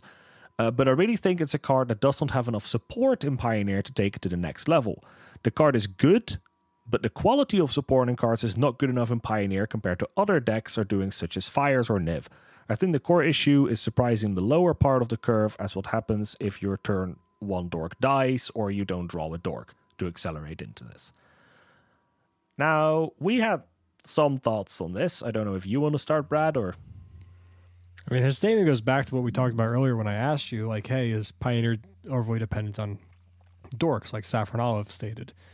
And I think the problem with evaluating this deck in the manner that he's going about it, and it's funny because we joked about this before the cast because we were looking at Goldfish's awful deck naming algorithm, and we've noticed that the deck of this nature, being Selesnya or Abzan, is just known as Collected Company in the Pioneer page.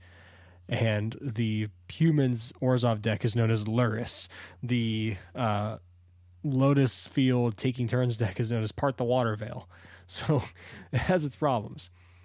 So even though, despite the Goldfish naming it Collected Company, this is not a Collected Company deck.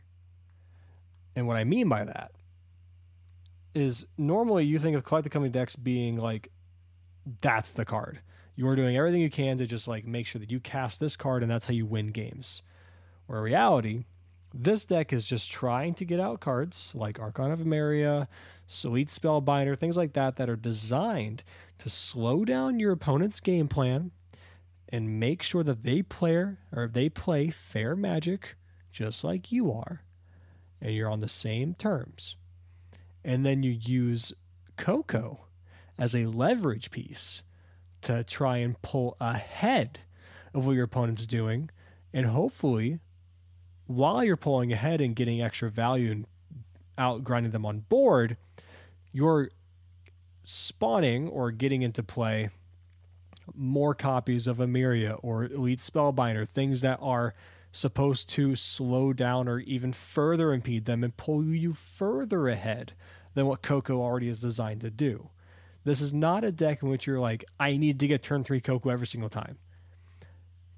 That's great. If you can go into the curve of turn 1 Dork, turn 2 Emiria, turn 3 Coco, wonderful. You're playing the deck on easy mode. But I think the deck has some more difficult nuances and lines of play that are more than meets the eye. And if you look at this deck and pilot this deck as like, I need to get Coco out and that's how I win, you're going to lose. And I think, frankly, that's what we saw happen with Epic and the Invitational. And look, this is not the kind of deck they play. And this is a deceptively, or a very deceiving deck in terms of like, it looks like it's easy to play, but I promise you it's not. I've watched people play the historic version. This is not very far off of the historic version. And it's not just, you don't just put the blinders on and just tunnel vision and just turn your mind off. It's not always that simple.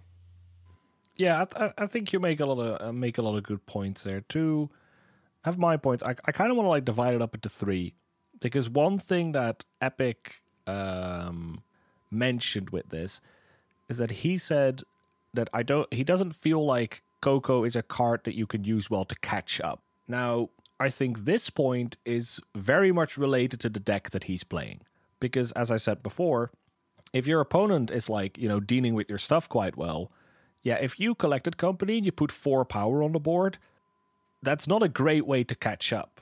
If you're playing Stompy and you collected company and you put 12 power on the board, the game might just end on your turn. Yeah. So your opponent is constantly at the threat and has to play around collected company. Because like if I board wipe here and you collected company me after that board wipe, I immediately die. I could immediately die because I'm going to take so much damage.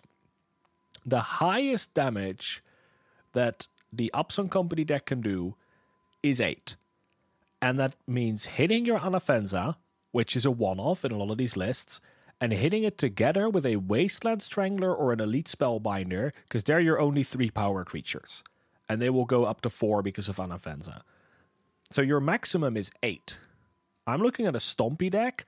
It's almost the minimum is 8. And it can be 9 or 10, or when we go into Golgari, it can be literally 14 damage. If they hit double Regisar, it's 14 damage. That means the maximum damage that a Golgari Stompy deck, I'm using Golgari because that's the one I've played against most, like on playing against Drew on this server. There's a bit, like, it's almost double the damage that they can do. And then it becomes a catch-up card in the sense of, maybe not even catch-up, but it's like this constant, like, huge threat that it just isn't coming out of the other deck.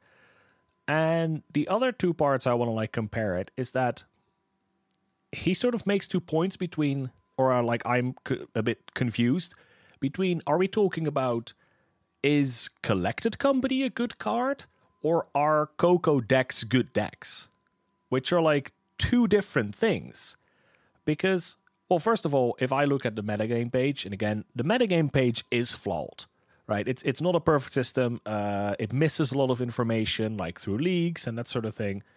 Or it uses league, but league data is selective, so it's sort of like garbage in, garbage out that people often use in these sort of data systems. But I go to show deck list from the last 30 days, and if we consider Jund Sacrifice to also be a Coco deck, because when it's Citadel it is, and the challenge was won by Citadel. If we consider Spirits to be at least a potential Coco deck, because, often it goes banned in order just to play Collected Company, then 4 out of the 10 top decks are Collected Company decks. So that already makes me feel like maybe the support cast isn't there in every archetype, but I don't know, it seems like there's support, right? Because we've got 4 out of the top 10 decks are relying on Collected Company. And you're saying, like, yeah, something like Bring to Light and Niv Mizzet it can do more. And it's like, yeah, but in one deck, this card's in 4, right? That already makes me feel like this card is good. And also, I feel like, and I've said this before with Collected Company, like just talking about the card itself, is that Collected Company is the type of card where you can put a bunch of random creatures in a deck, and as long as they're CMC3 or less, you just put a playset of Coco in your deck, and your deck is at least decent, right? Merfolk is like a 2 out of 10 deck. It's just trash, really.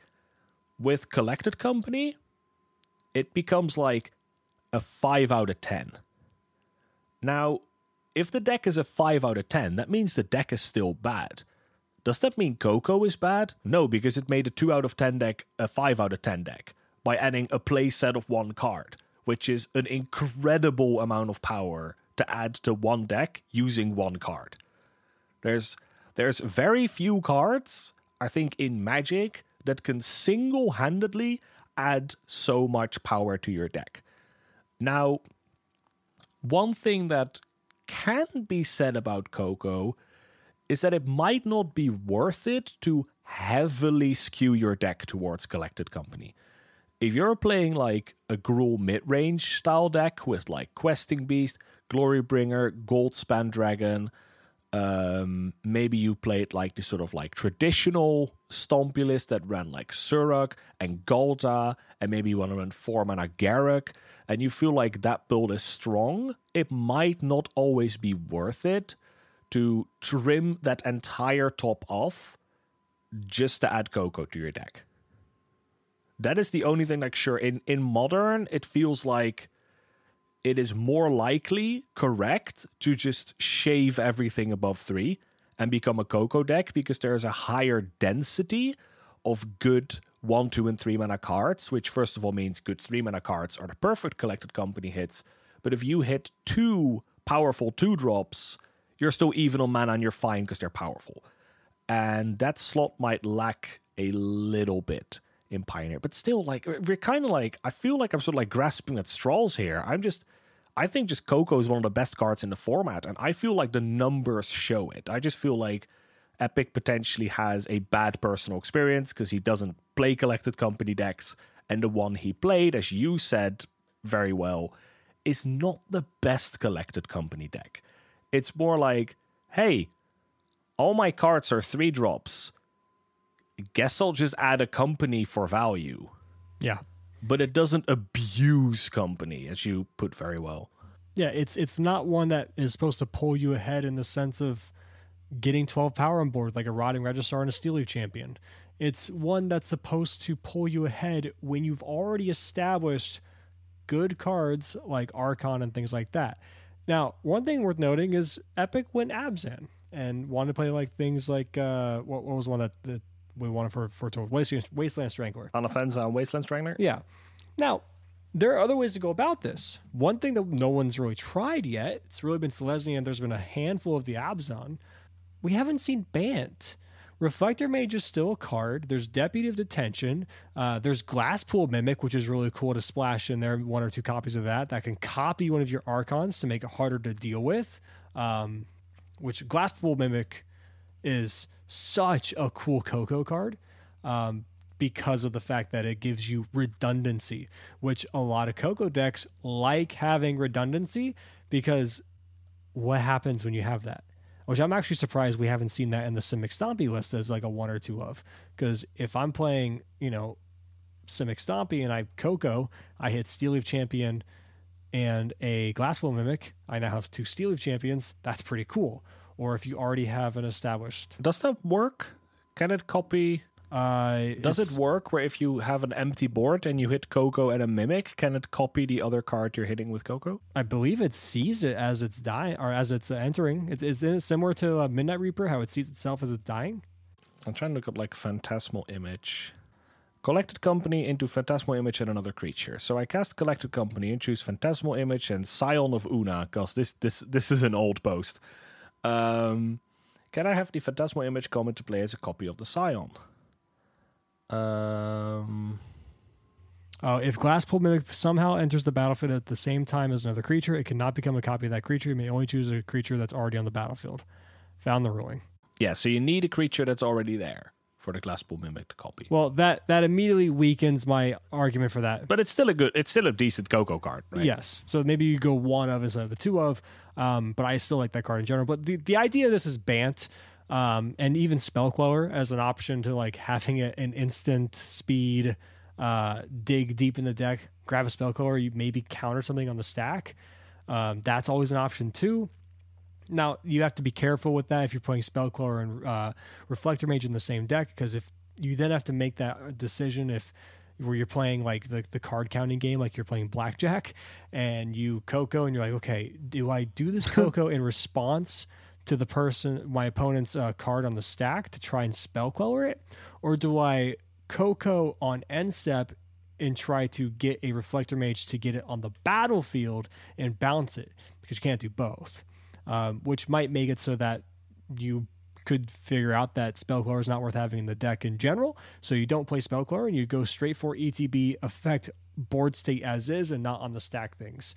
But there's different avenues to explore this archetype, and splashing a third color is probably one of the best things you can do for this deck, because the mana for Selesnya is not quite where it needs to be. We're missing the fast lands and the pain lands. So, funnily enough, going into Abzan, going into Bant, whatever, can actually improve the mana base because you get access to more cards of consistent mana. So more Shocklands, some check-lands if you want to play that. You have all the pathways. Well, I'd say like never. I don't think it ever improves your mana, but it's a way smaller cost. Yes, going into certain colors than going into other colors. I mean, I'll always say when I played Bant Spirits over Azorius Spirits, my mana was consistently better than Azorius because I had Breeding Pool and Temple Garden to help alongside Hollow Fountain and things like that. I wasn't forced to play worse cards. Yeah, but obviously, like your Breeding Pool when you add green would have been an island, which makes your mana just as good for the sake of your Azorius. Yes. Colors. Yes.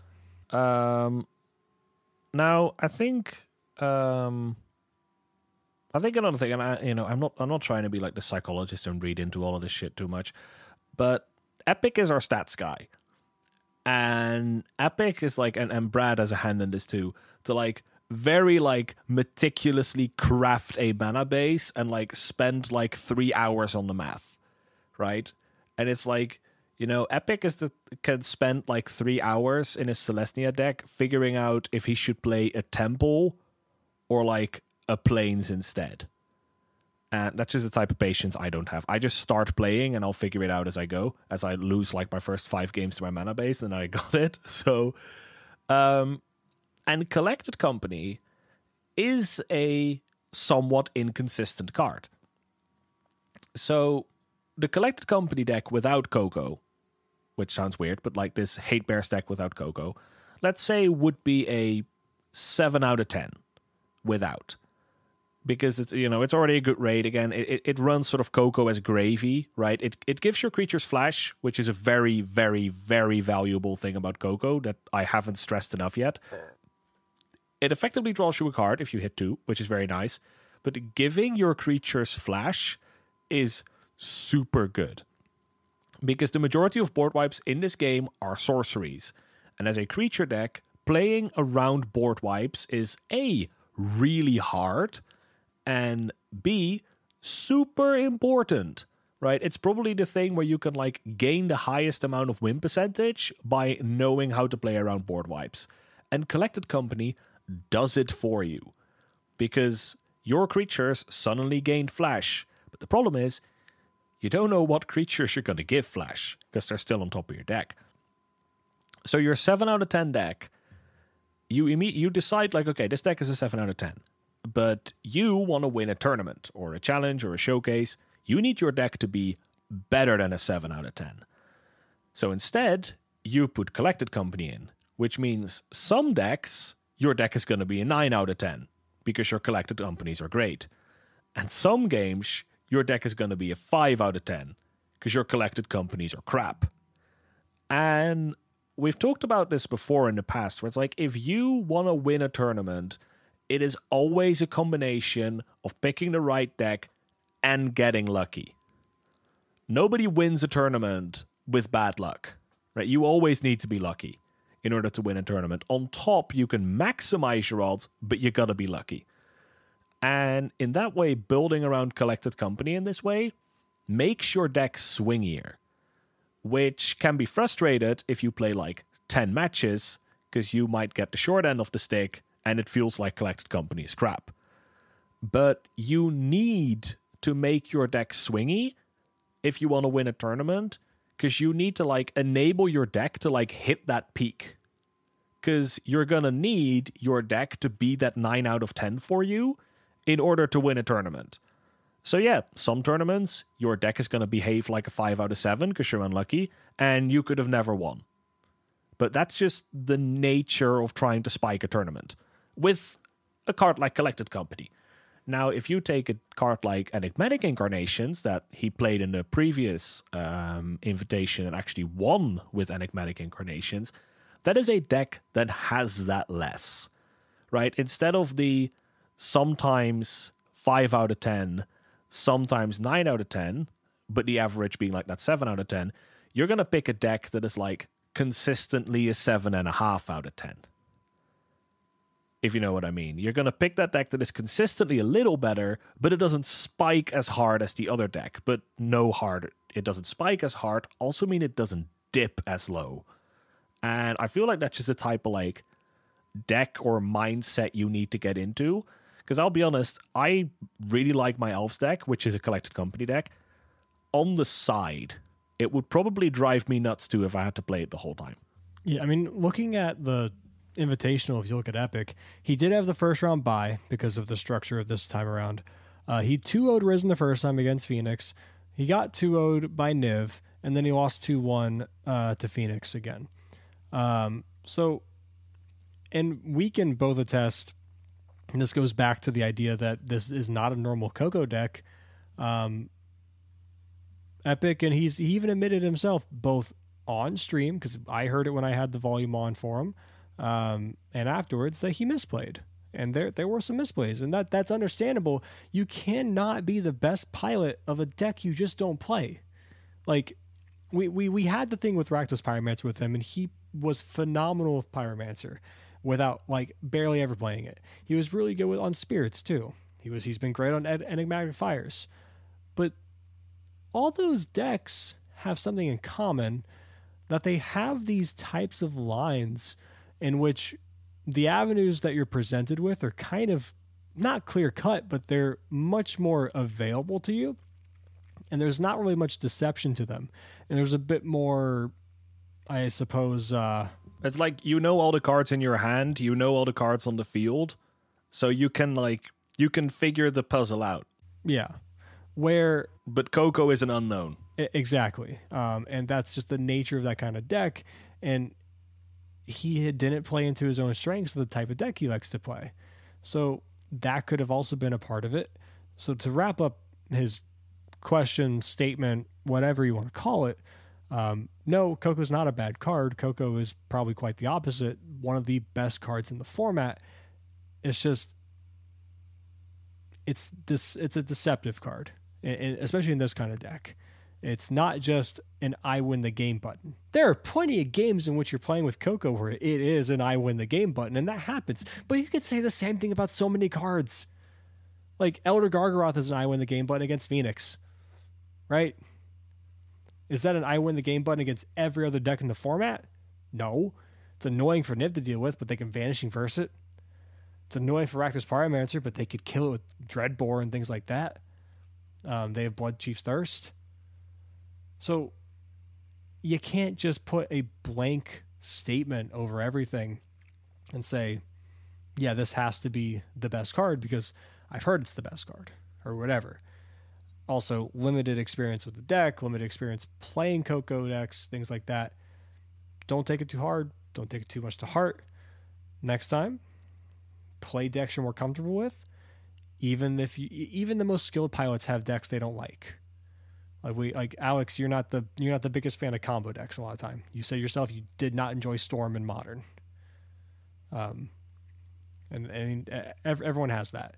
And like I actually did quite well with it. I just hated it. Everyone has a thing. Everyone doesn't like to be backed into a certain corner. It is what it is. I'm not going to ask you to go play an aggro deck tomorrow for the Invitational. You'd feel more comfortable playing control deck. Here, Alex, go play mono red. Have fun.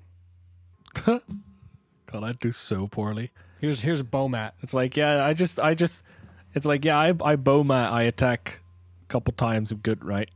No? Oh no. What do I do now? No, you should have won by now. I remember when I first started playing and like I had Bomat and I was so confused by like the ruling of Bomat in which I was attacking with one. They killed the first one. I played a second one and I was like, why can't I sack this one to get all the stuff from the first one? Well, they're not the same Bomat. Yeah, they are. They're both Bomat. No, but they're not the same Bomat. So, give me my cards. That was such a little bit of a learning curve. But do you have any other closing statements on the Epic question? I mean, kind of what you said. I think Coco is just a phenomenal Magic card. It is super good, but it has a deck building cost, right? We had some other people comment on it in the server. We had some discussion about it, and for example, Duke put it. So he initially said, I honestly don't think it should be played in Jund Sack. I think that's not good because I think you would disagree. Heavily disagree. It is goated in Citadel. Goated. It is the Tom Brady of cards in that fucking deck. Well, it's more like Randy Moss. But it says it should be played in Jund Sack. It's a deck that can do well without it, and it makes you shave on interaction, which is true, right? Yeah. If you the problem that you very regularly see happen is when people play Coco decks, is they go to game 2, they board out 8 creatures, they put in 8 non-creatures, and they're like, "Hey, my Cocos are shit." It's like, yeah, there's 60 creatures left to your deck, dude. Of course your Cocos are gonna be bad, right? And in that way, Coco is a deck building cost. And I can see that it might not always be worth it, where people run Coco more often than they should, right? But I wouldn't really say like Coco is, I mean, in that way, Coco is potentially overrated. I don't know, I've never really seen a misplaced Coco yet, where I've seen a deck run Coco and I was like, no, I don't think you should, right? Pretty much every deck that I see that plays Coco, it's like, yeah, you're probably fine playing Coco because of how good the card is. It has deck building costs, yes. But the question is the card like, let's get the initial wording, just to, I'm not trying to be picky, but just so I, get the right intentions. Where is it? There are a lot of channels on our server. I'll tell you that much. I mean, being an admin makes it so you see all of them. Pioneer Perspective Millback. Yeah, I see all of them. So, is it extremely overrated? No. Is it a little overrated? I don't know. Maybe it's one of the better cards in the format, so it's probably going to be overrated. Like how I feel like Niv Mizzet and Bring to Light are overrated cards. They're phenomenal cards, but people talk about them as if they're like the second coming of Christ, and it's not, right? It's a really good card, but it's not like leagues above all else, really. But is it a bad card? Hell no. Coco is amazing. There are so many decks that wouldn't work if they didn't have Coco. Yeah. So for me, that's a sign of a great card. It makes some decks just wouldn't... It takes 2 out of 10 decks and makes them 6 out of 10 decks, which is crazy good. And it takes 7 out of 10 decks and makes them 9 out of 10 decks, which is still crazy good for one card. So, no, Coco is amazing. But if you don't like it, I can totally see it because of the randomness to it. He played it against me yesterday in our tournament. I think his first one hit a Voice of Resurgence and a Llanowar Elf, and his second one hit a single Spellbinder. And then I think, then the card doesn't look very good. Yeah. So if that type of randomness doesn't suit you, I understand. Play something else that makes sure you have fun. Variance is a cost in its own, but you are playing Magic where the game is all about variance. So what can you do? Yeah, and Coco adds to it. So if you don't like that, it's the same like playing more colors. I mean, the guy played a 6-color deck before, but like playing more colors adds an element of randomness to your deck. Yeah. Playing Collected Company adds randomness to your deck. So if you don't like that, I would just honestly not meant in a rude way, but just pick another deck. Yeah. Or play a better Coco deck if you want to see the true power of Coco. Go play Stompy and just tell me how you feel when you consistently play Stompy. when you consistently hit 2 Steel Leaf champions or a Garrett Harbinger and a Steel Leaf champion or like an Old Growth Troll and a Garrett Harbinger. Those feel nice. Yeah, play that. Just play 3-drop Tribal. Yeah, exactly. Or play Jund Citadel and tell me how you feel when you cast a Coco off the top of your deck for 4 life. That's so good. That's like cocaine, dude. That is great stuff. Cocaine. Oh, yes. Coca-Cola. The original. But I think that's going to do it for us this week. Surprisingly, we actually managed to have a normal length episode with not as much to talk about on the surface area. But I guess quickly we will... I mean, granted, I think this is... Is this the number 1 episode where we went off topic the most? Maybe. We should have an episode where we just go off topic. Probably the highest percentage. We've had like 3-hour ones where we went off topic for an hour, but I feel like percentage-wise, this might be the one where the highest percentage of the cast was off topic. If you guys enjoyed my different rants about things like Embercleave, the Great Henge, Dino Eternal robots in Amonkhet, robots in Egypt, aliens, over-religious people that don't believe in dinosaurs, please let me know, and we'll do an entire episode of just stuff like that, because I can definitely do that. Especially if Wizards continues to forget to feed the deckless guys. So Alex is shaking his head like, please don't let him fucking do this. Don't, no. All right, real quick. We are the official podcast of the Playaway Discord server. If you have mailbag questions like featured in our most recent episode, if you haven't listened to that yet, it's out now. Go listen to that. And you can actually have your own questions featured if you go ahead and either DM myself or Alex through various means on social media, be a member of the Discord, say it there, or if we do any big posts on Reddit, things like that, for more questions again, like before, that's an option. Speaking of social media, Alex, what is yours? If you have a Twitter, I know you do, you have some thoughts on that wonderful app? Yes, people can find me on Twitter at Disciple of Bolas. And you can find me at Bradsifer on Twitter and everything else. You can also follow the official podcast, or the official podcast account, which is at Pio Perspective. And there's also at Come Play Away, which is the Twitter for our Discord server.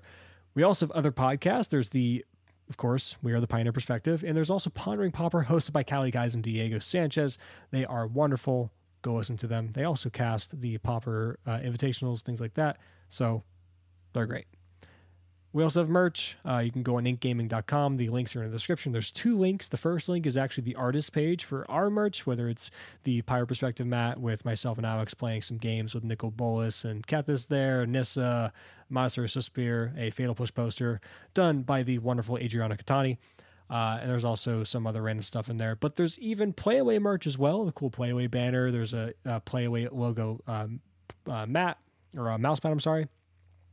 But if those are just not your jam and you don't want to get those kind of merchandise, but you actually like some of the other things that Ink Gaming has to offer, the second link is going to be our affiliate link. So if you click that link and get something from the website in that regard, it still helps us out. It still goes to funding the podcast, the server, things like that. And we always appreciate this support, no matter what you do. In general, at the end of the day, regardless of if you're going to get merch on Ink Gaming or whatever the future endeavors hold for us, we love you. And we thank you for the support just through listening. That's the whole reason we do this. I mean, honestly, Alex and I would probably do this just to hear ourselves talk about Magic in general. But it's nice to have other people share that interest with us. And we love you. And I'm going to say I love you one more time. Yes, we were recently when I mentioned that rant that sort of went on for a couple of people, and then let me get it right, the Japan hobbyist, and it just started off this sort of rant with like, yeah, there's, aside from like Crew 3 and the Pioneer perspective and some others, not many people make Pioneer content. And I was like, Brad, that's us.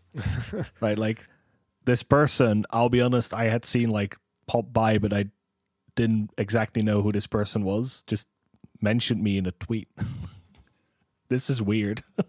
It's nice. Can't believe it. It's really amazing. Yeah, it feels good to grow with the format, because this is a format that we love, and I was always envious of people that had these romanticized feelings about Modern and Legacy, and saying that like these are staples that they grew up with, things that they played with in their own standards, when they talk about Path and Bolt.